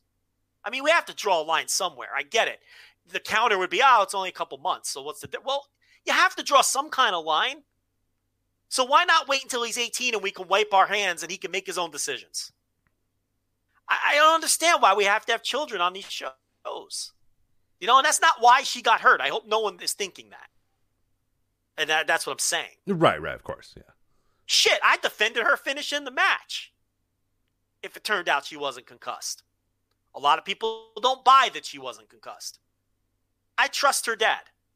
I trust the people that were there. And I think if I remember correctly, he's a long time guy in the scene as well. Like, I don't know if he was a wrestler, but I think he does photography and other things. He's a photographer. Well, yeah. So no, I think he and from everything we've heard that he's been a great influence on her and is at every show and monitoring everything and stuff. I had a great conversation with him during speaking out on this topic. We had a conversation on Twitter. And I told him, if you're, he said, I'm at every show with her. And I'm like, that's awesome. Yeah, I wish there were more people like that. That's great. My personal opinion, I don't think minors should be working with adults. It's just a recipe for disaster on a million different fronts. And, it won't be the first time that everybody hates me if they get on our case for this. That's fine. But yeah, this show was atrocious. The UWFI stuff just didn't land with me. The rules are confusing. The matches, those were the best matches on the show. I'll say that. Guarini and Koo, Eric Stevens, his retirement match, that was fine. But the rest of this show, the scramble, and then there was a 6-man death match, which was it's probably going to. It already sounds terrible, but yeah, go on. It's just. The Rejects versus Akira, John Wayne Murdoch, and Reed Bentley against something called Hardway Heater, Juicy Jimmy, and Nolan Edward, who I talked about earlier. This was just cosplay deathmatch, very badly done, like a bunch of guys that watch Freedom tapes and then copy spots very badly. This was awful. There was just nothing redeeming or good about this. It was terrible. It was one of the worst things I've ever seen in a pro wrestling ring. I'm not even being hyperbolic. It was one of the worst things I've seen. It was just awful. Unwatchable. Just so bad. And then I didn't even stick around for the Clockwork Orange House of Fun death match. I didn't even stick around for it because this show was so offensively awful that I couldn't. I had enough. I'd seen too many death matches, bad death matches over the course of the weekend. I didn't want to stick around for another one. So apologies to Bradley Prescott IV and Matthew Justice if they went out there. You didn't have time for it, yeah.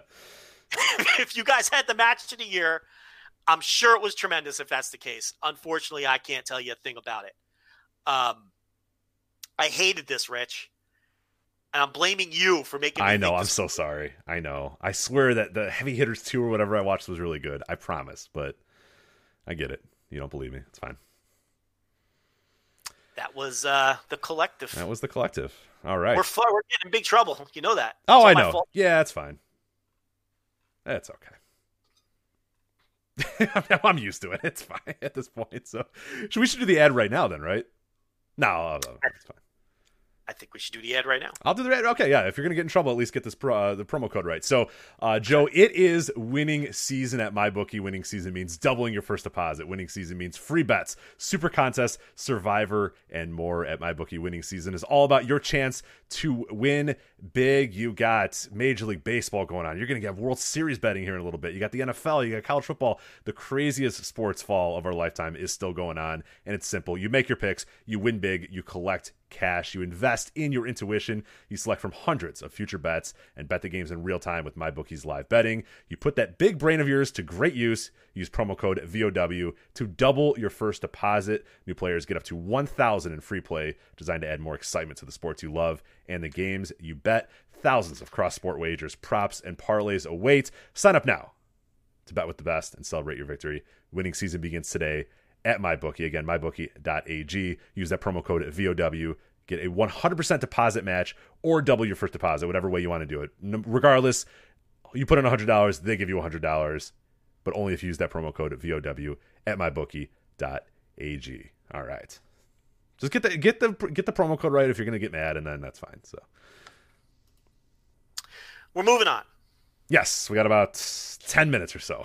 Maybe 15. We'll stretch a little bit. We'll have the Overlord stretch it out. 15 minutes to do this other 6 shows we have to talk about. So.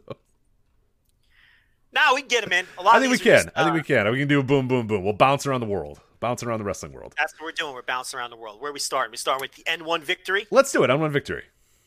It sounds like the connection's a little better, too. It does. Yeah, I don't know. Everything's working. Yeah, they knew we're up against it, so they're trying to get everything going. Yes, N-1 victory. Let's talk about it. Yeah, things got ugly there for a minute connection-wise. N-1 victory final. Kaito Kiyomiya versus Katsuhiko Nakajima. And as I talked about behind the paywall, as I broke down this tournament night by night, very well booked final because Noah could not go wrong. No matter who won the tournament, it was a great story in terms of who was moving on to face Go Shiozaki, right? Because you had Nakajima, who just turned on Go Shiozaki as his former tag team partner. So that would be a great story if he wins the tournament and then faces his former tag team partner for the GHC title. And then you have Kaito Kiyomiya, who Go beat for that title originally. And Kaito Kiyomiya has been saying that title was stolen from him and Go robbed him of his championship. So there's a natural story there too. So they gave us a final, really, Rich, where there was no bad decision. Whoever won this, it was a good booking call and a good story going into the title match.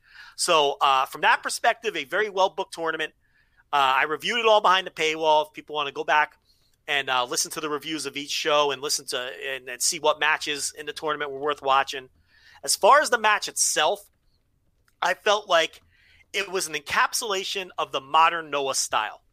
If you haven't watched Noah in a while and you don't know what they're about and you don't know what their style is, this match tells you all you need to know. Hard-hitting, stiff, a finish that feels abrupt because there's not a long, epic back and forth. Noah doesn't do that shit. Okay?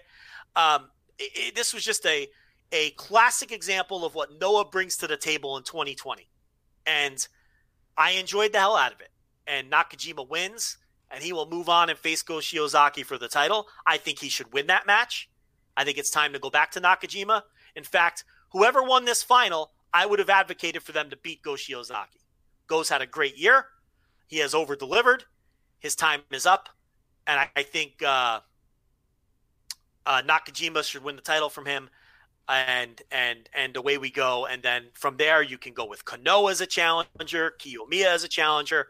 But that's playing chess and not checkers. For right now, we're focusing on this match. What did you think of this final? Yeah, I loved it. I thought it was really, really cool. And like you said, it's exactly the style that you want. It's the guys kind of going back and forth and nobody really had a clear advantage for the first, 15 or so minutes or whatever. I thought Kiyomiya was really good in this part. He's a guy who doesn't always land with me, and I thought he was really good in the early portion of this match. And then when it was time for Nakajima just to win and just to beat this guy, he slowly kind of worked him over, gave him 2 big kicks, 1 final kick, and then just finished him off and pinned him. And like you said, there wasn't like Kiyomiya after the second kick, kicked out at 2 and hopped up and got ready and did a fighting spirit. He just got kicked 1, 2, 3, and he lost, and that was the end of the match, and it was over. And sometimes, there's a place for the kickouts, there's a place for, epic back and forth, and there's a place for a guy to just kick a motherfucker in the head and pin him and win, and this was that match to do that. So I absolutely loved it, and I thought Nakajima was really good in this as well. I thought both guys were tremendous, and a really fun match that just escalated, and then just finished. And that's it. It was an escalator. You know what I mean? It just went up, and then it was done, and it was over. And sometimes that's really cool to see as well, where you don't need 1,000 kickouts and 1,000 moves back and forth. The guy just beats another guy. Yeah, and that's the Noah style. That's what Noah is right now, and Noah just feels different than every other promotion right now because of that. The one thing I'll say about Noah is. And they've had a good year. The one thing I'll say about Noah is it feels unique and distinctive in the scene. They're not out there trying to do what New Japan does. They know they can't compete with New Japan. It's a completely different and distinct style. Feels different than All Japan. Everything feels different than Dragon Gate. They're their own thing, and it's hard hitting. And I really think for people who haven't been watching Noah, if you watch this match, you will instantly know whether you dig what Noah is right now or you don't dig what they are right now. This match will tell you all you need to know, because this is a perfect example of the modern Noah style. And it really landed with me. I thought this was an excellent match. And I'm looking forward to Nakajima against Go Shiozaki, because I thought Go was awesome in the tournament. I thought Go was the MVP of the N-1. I love the story he's telling with his arms and how his arms are basically falling off his body and everybody attacks his arms. And I think it's time for him to lose. And I think Nakajima's title reign will be far more successful than his last one was if he does win the title. The company is more stable.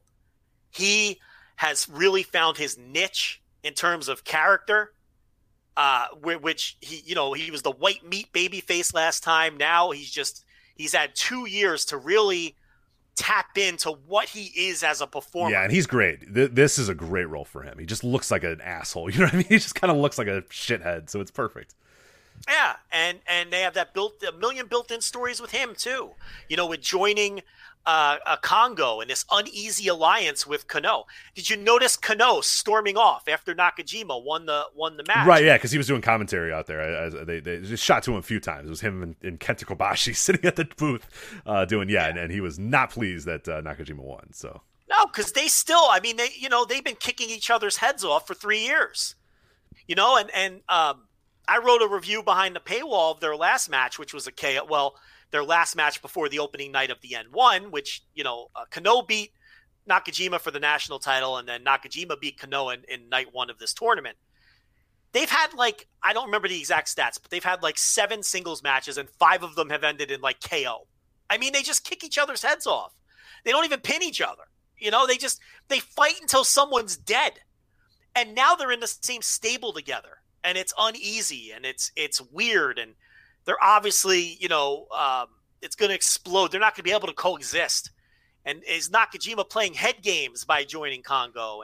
Or is he going to try to take Kano's leadership role? And there's just so much going on. There's a lot of cool stuff. And the other thing, too, with Nakajima is he's 32 years old, which is just fucking wild because he's been wrestling for 20 years at this point, which goes back to our previous conversation about Billy Starks. But no, Nakajima, it's possible that he's just now entering his prime. You know what I mean? It's not impossible. We just kind of think that what he was before or we've seen the best out of him. And we could just be entering the next, we're entering a whole new chapter of his entire career that might have 10 more years left to go with it. So that's something that is kind of interesting, because I have seen some people say, Nakajima again. And it's dude, as you said, what he was 2-3 years ago is a different human being than he is right now.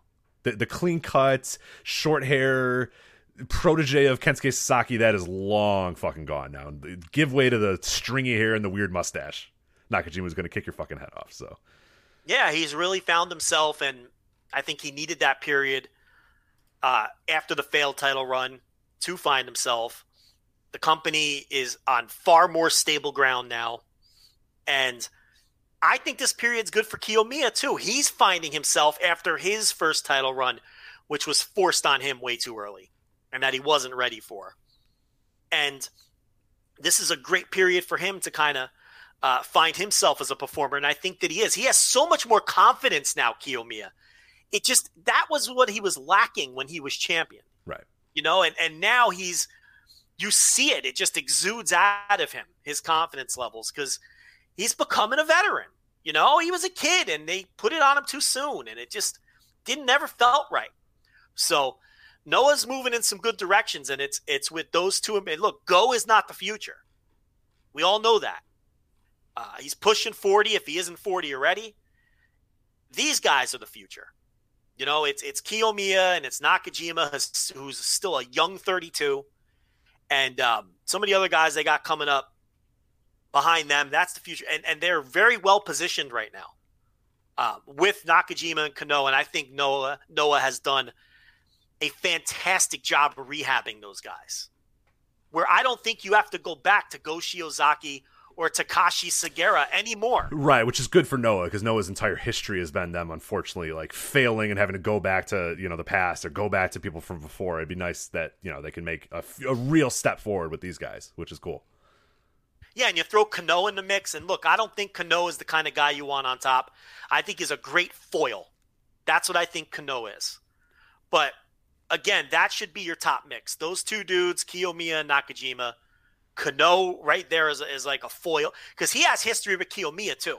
Remember, he knocked him out about 3 years ago on the January 3rd show, and then they did the callback the very next year. Remember all that between Kano and Kiyomiya? Yeah. Oh, yeah. So there's history there too. Those are your three guys. Okay, and I think, Kiyomiya obviously is the long-term guy that you want to be your ace moving because he's like 23. He's still like 22, 23 years old. But now they're being patient, and that's the right move.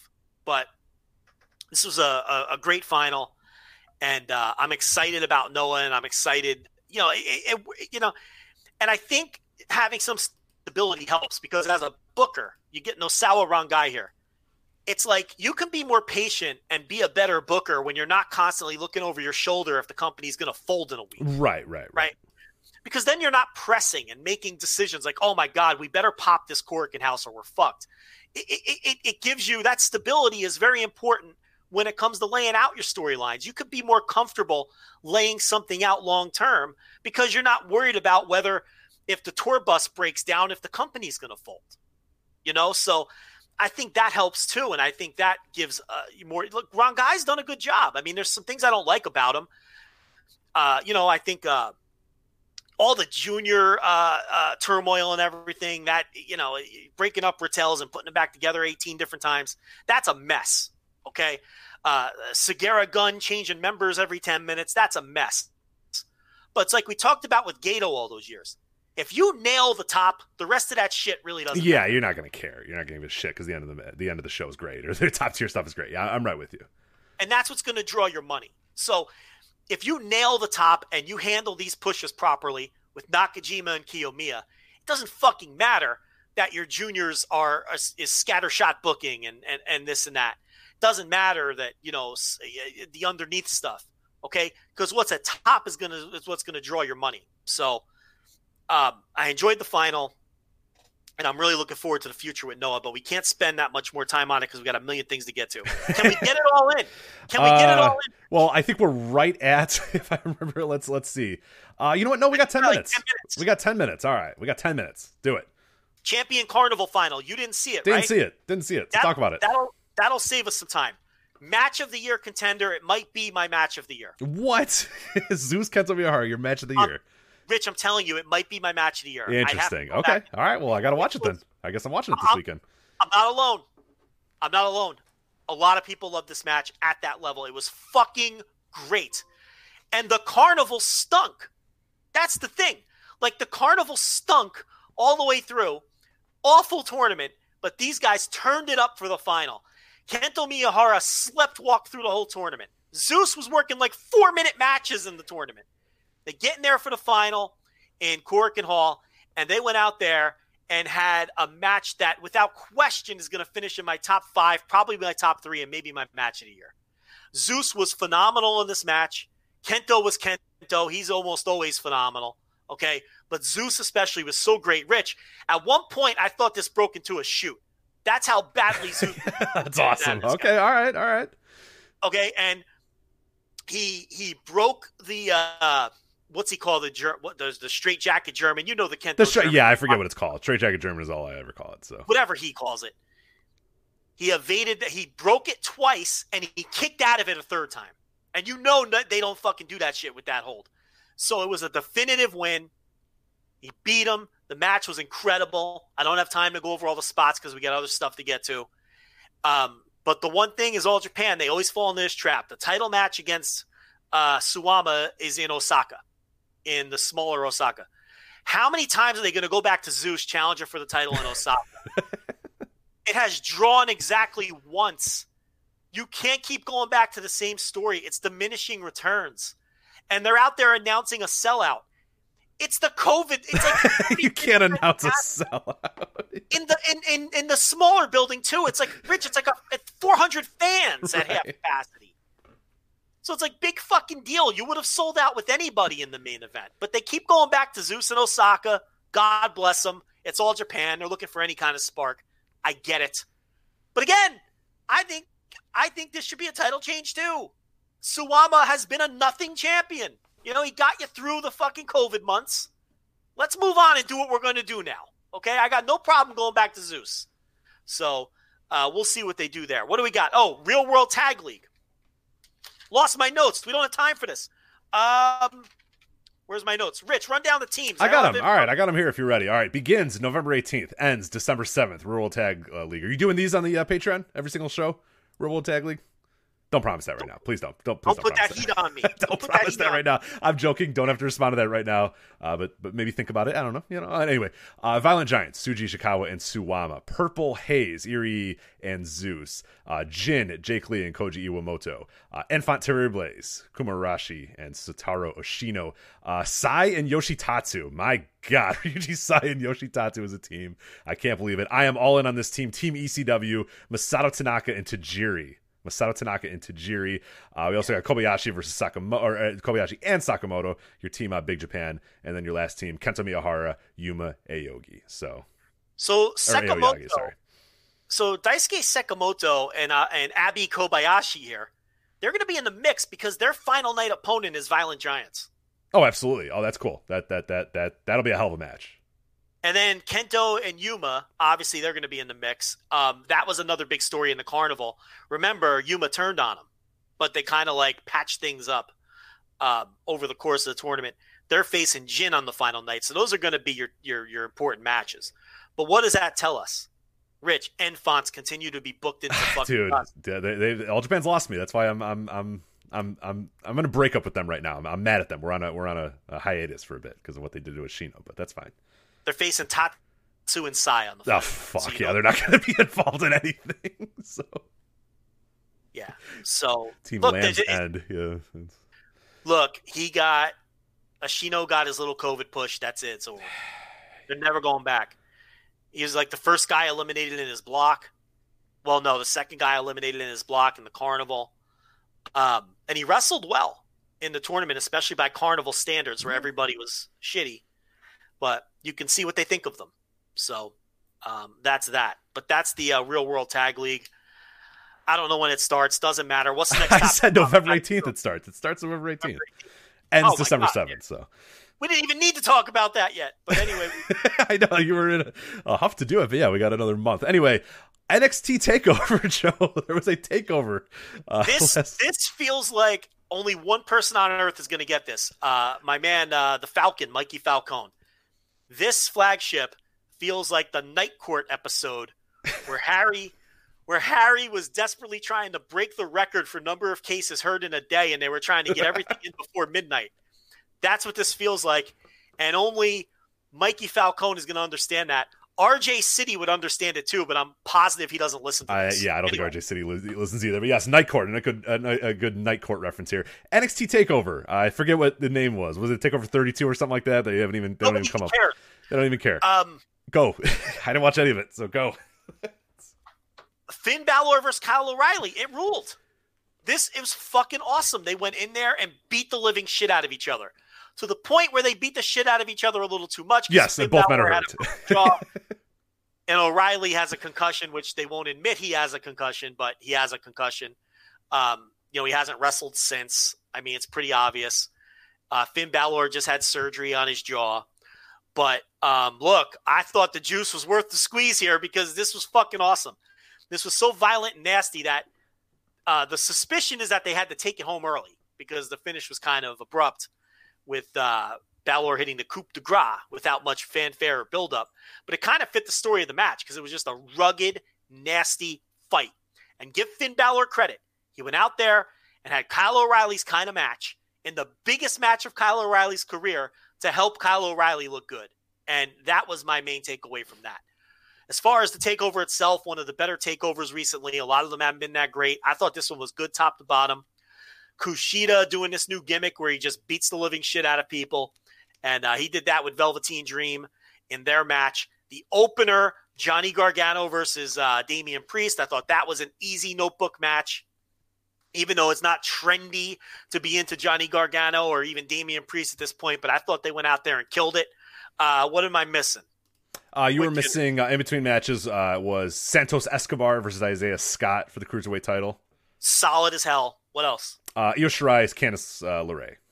Weakest match on the show, but by no means bad. Yeah, it sounds like a pretty good show, so I definitely will try to make some time for it this week. It was a good show. I mean, I know a lot of time has passed. You're probably never going to watch, but the main event is well worth your time. I have a lot of time this weekend, so I might try to, between the G1s and stuff, watch that main event, because I've heard nothing but good things, and it sounds right up my alley, too, so... What's next? Next, Impact Wrestling Victory Road, Impact Plus exclusive. But Joe, you got that exclusive because we got connections, we got people, we got peeps, so you were able to watch Victory Road. And the main event, I think you had some high praise for Eric Young, Eddie Edwards. I cannot believe that is the main event of this Victory Road, but it is a pretty goddamn good match, and I know that Eric Young is getting a lot of praise from those few people that are still watching Impact Wrestling. You don't have to be sleazy about it. They gave us a review copy. We're a big-time site, okay? We're a big-time site. So I did check out the Victory Road. Eric Young versus Eddie Edwards was an excellent main event. Excellent main event. The thing about Eric Young as world champion is he's a totally credible world champion in Impact. Yeah, in that universe. This would not work anywhere else because he's Eric Young. But in Impact, it works. And he's a better worker than people give him credit for. He always has been, okay? In the Impact universe, he's a legitimate world title caliber wrestler. And that's why it works. And he retained here against Eddie Edwards, who's always solid. And I thought that was the best match on the show, on a show where everything was okay. This is not a show I think that's essential viewing, but it was kept simple. It was kept basic. It was not overbooked. And, if anything, I think people who listen to this show would really enjoy the Eric Young, Eddie Edwards match, especially if they've been keeping up with Impact. But this was a weird Impact Plus event. It wasn't a pay-per-view. So I could see some people who even watch Impact blowing this off. I'm not paying for the service, and it's not a pay-per-view, so fuck it. But if you're an Impact fan and you're into Impact, the Eric Young, Eddie Edwards match definitely delivered. What's next? Next is RevPro UK Epic Encounters 3. Okay, so I have heaped effusive praise on RevPro and great word. Nice job. And that's right. And their restart on Epic Encounters 1 and 2. This was the weakest of the 3 shows without question as far as a top to bottom wrestling show. In fact, I can't recommend any match on this show with the exception of the main event, which was Will Ospreay retaining the British Heavyweight title over Kyle Fletcher. I thought they might do a title switch, but when Will Ospreay showed up at the G1 with the title belt, kind of tipped off that he was retaining. Right. Because New Japan doesn't play that shit. You know what I mean? New Japan would not be happy if he lost that title and on the showed up with it. Oh, he'd be in real trouble with this company for sure. Yes, and he had to take off the title in the middle of the tour. They'd be annoyed. You know they don't play that. So tipped off the finish, which hurt it a little. But Rich, picture a Will Ospreay, Kyle Fletcher world title. All right, title. Closing my eyes. I got it. 22 minutes. I got it. Was it that? That's what it was. Oh, okay, awesome. 4 stars, somewhere in that neighborhood. Excellent match between these two. It absolutely delivered. Some good banter, some good in-ring banter between the two. They got right down to business, man. They got right down to business. Not a ton of banter. I will say that this JJ Gale continues to impress me. He's another one of these guys who I didn't even know who the hell this guy was, pre-COVID. But he's one of these guys who I think has a real opportunity to step into some of them empty slots on the British independent scene. He knocked it out of the park with Mark Haskins on Epic Encounters 2. I thought that was arguably the best match on that show. But I said to myself, all right, it's Haskins. He's in there with an experienced guy. On this show, he was in there with Robbie X. And while it wasn't as good as the Haskins match, his performance was. So this JJ Gale, I'm a believer. I am all aboard on JJ Gale. I'm all aboard on Callum Newman, who didn't work this show. I'm all aboard on Ricky Knight Jr. That guy's got it. Connor Mills is okay. I don't put him on the same level as the other 3, but who knows?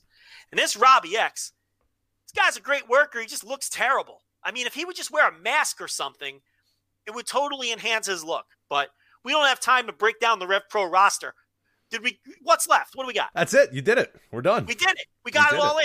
We got it all in. A little bit, right on the, about a minute over the money, over it, but that's fine. We'll take it. Patreon.com/voicewrestling to listen to all these shows live. That's it for us. We're out of time. Completely out of time. We got to go. Joe Lanza, Rich Craich. Bye.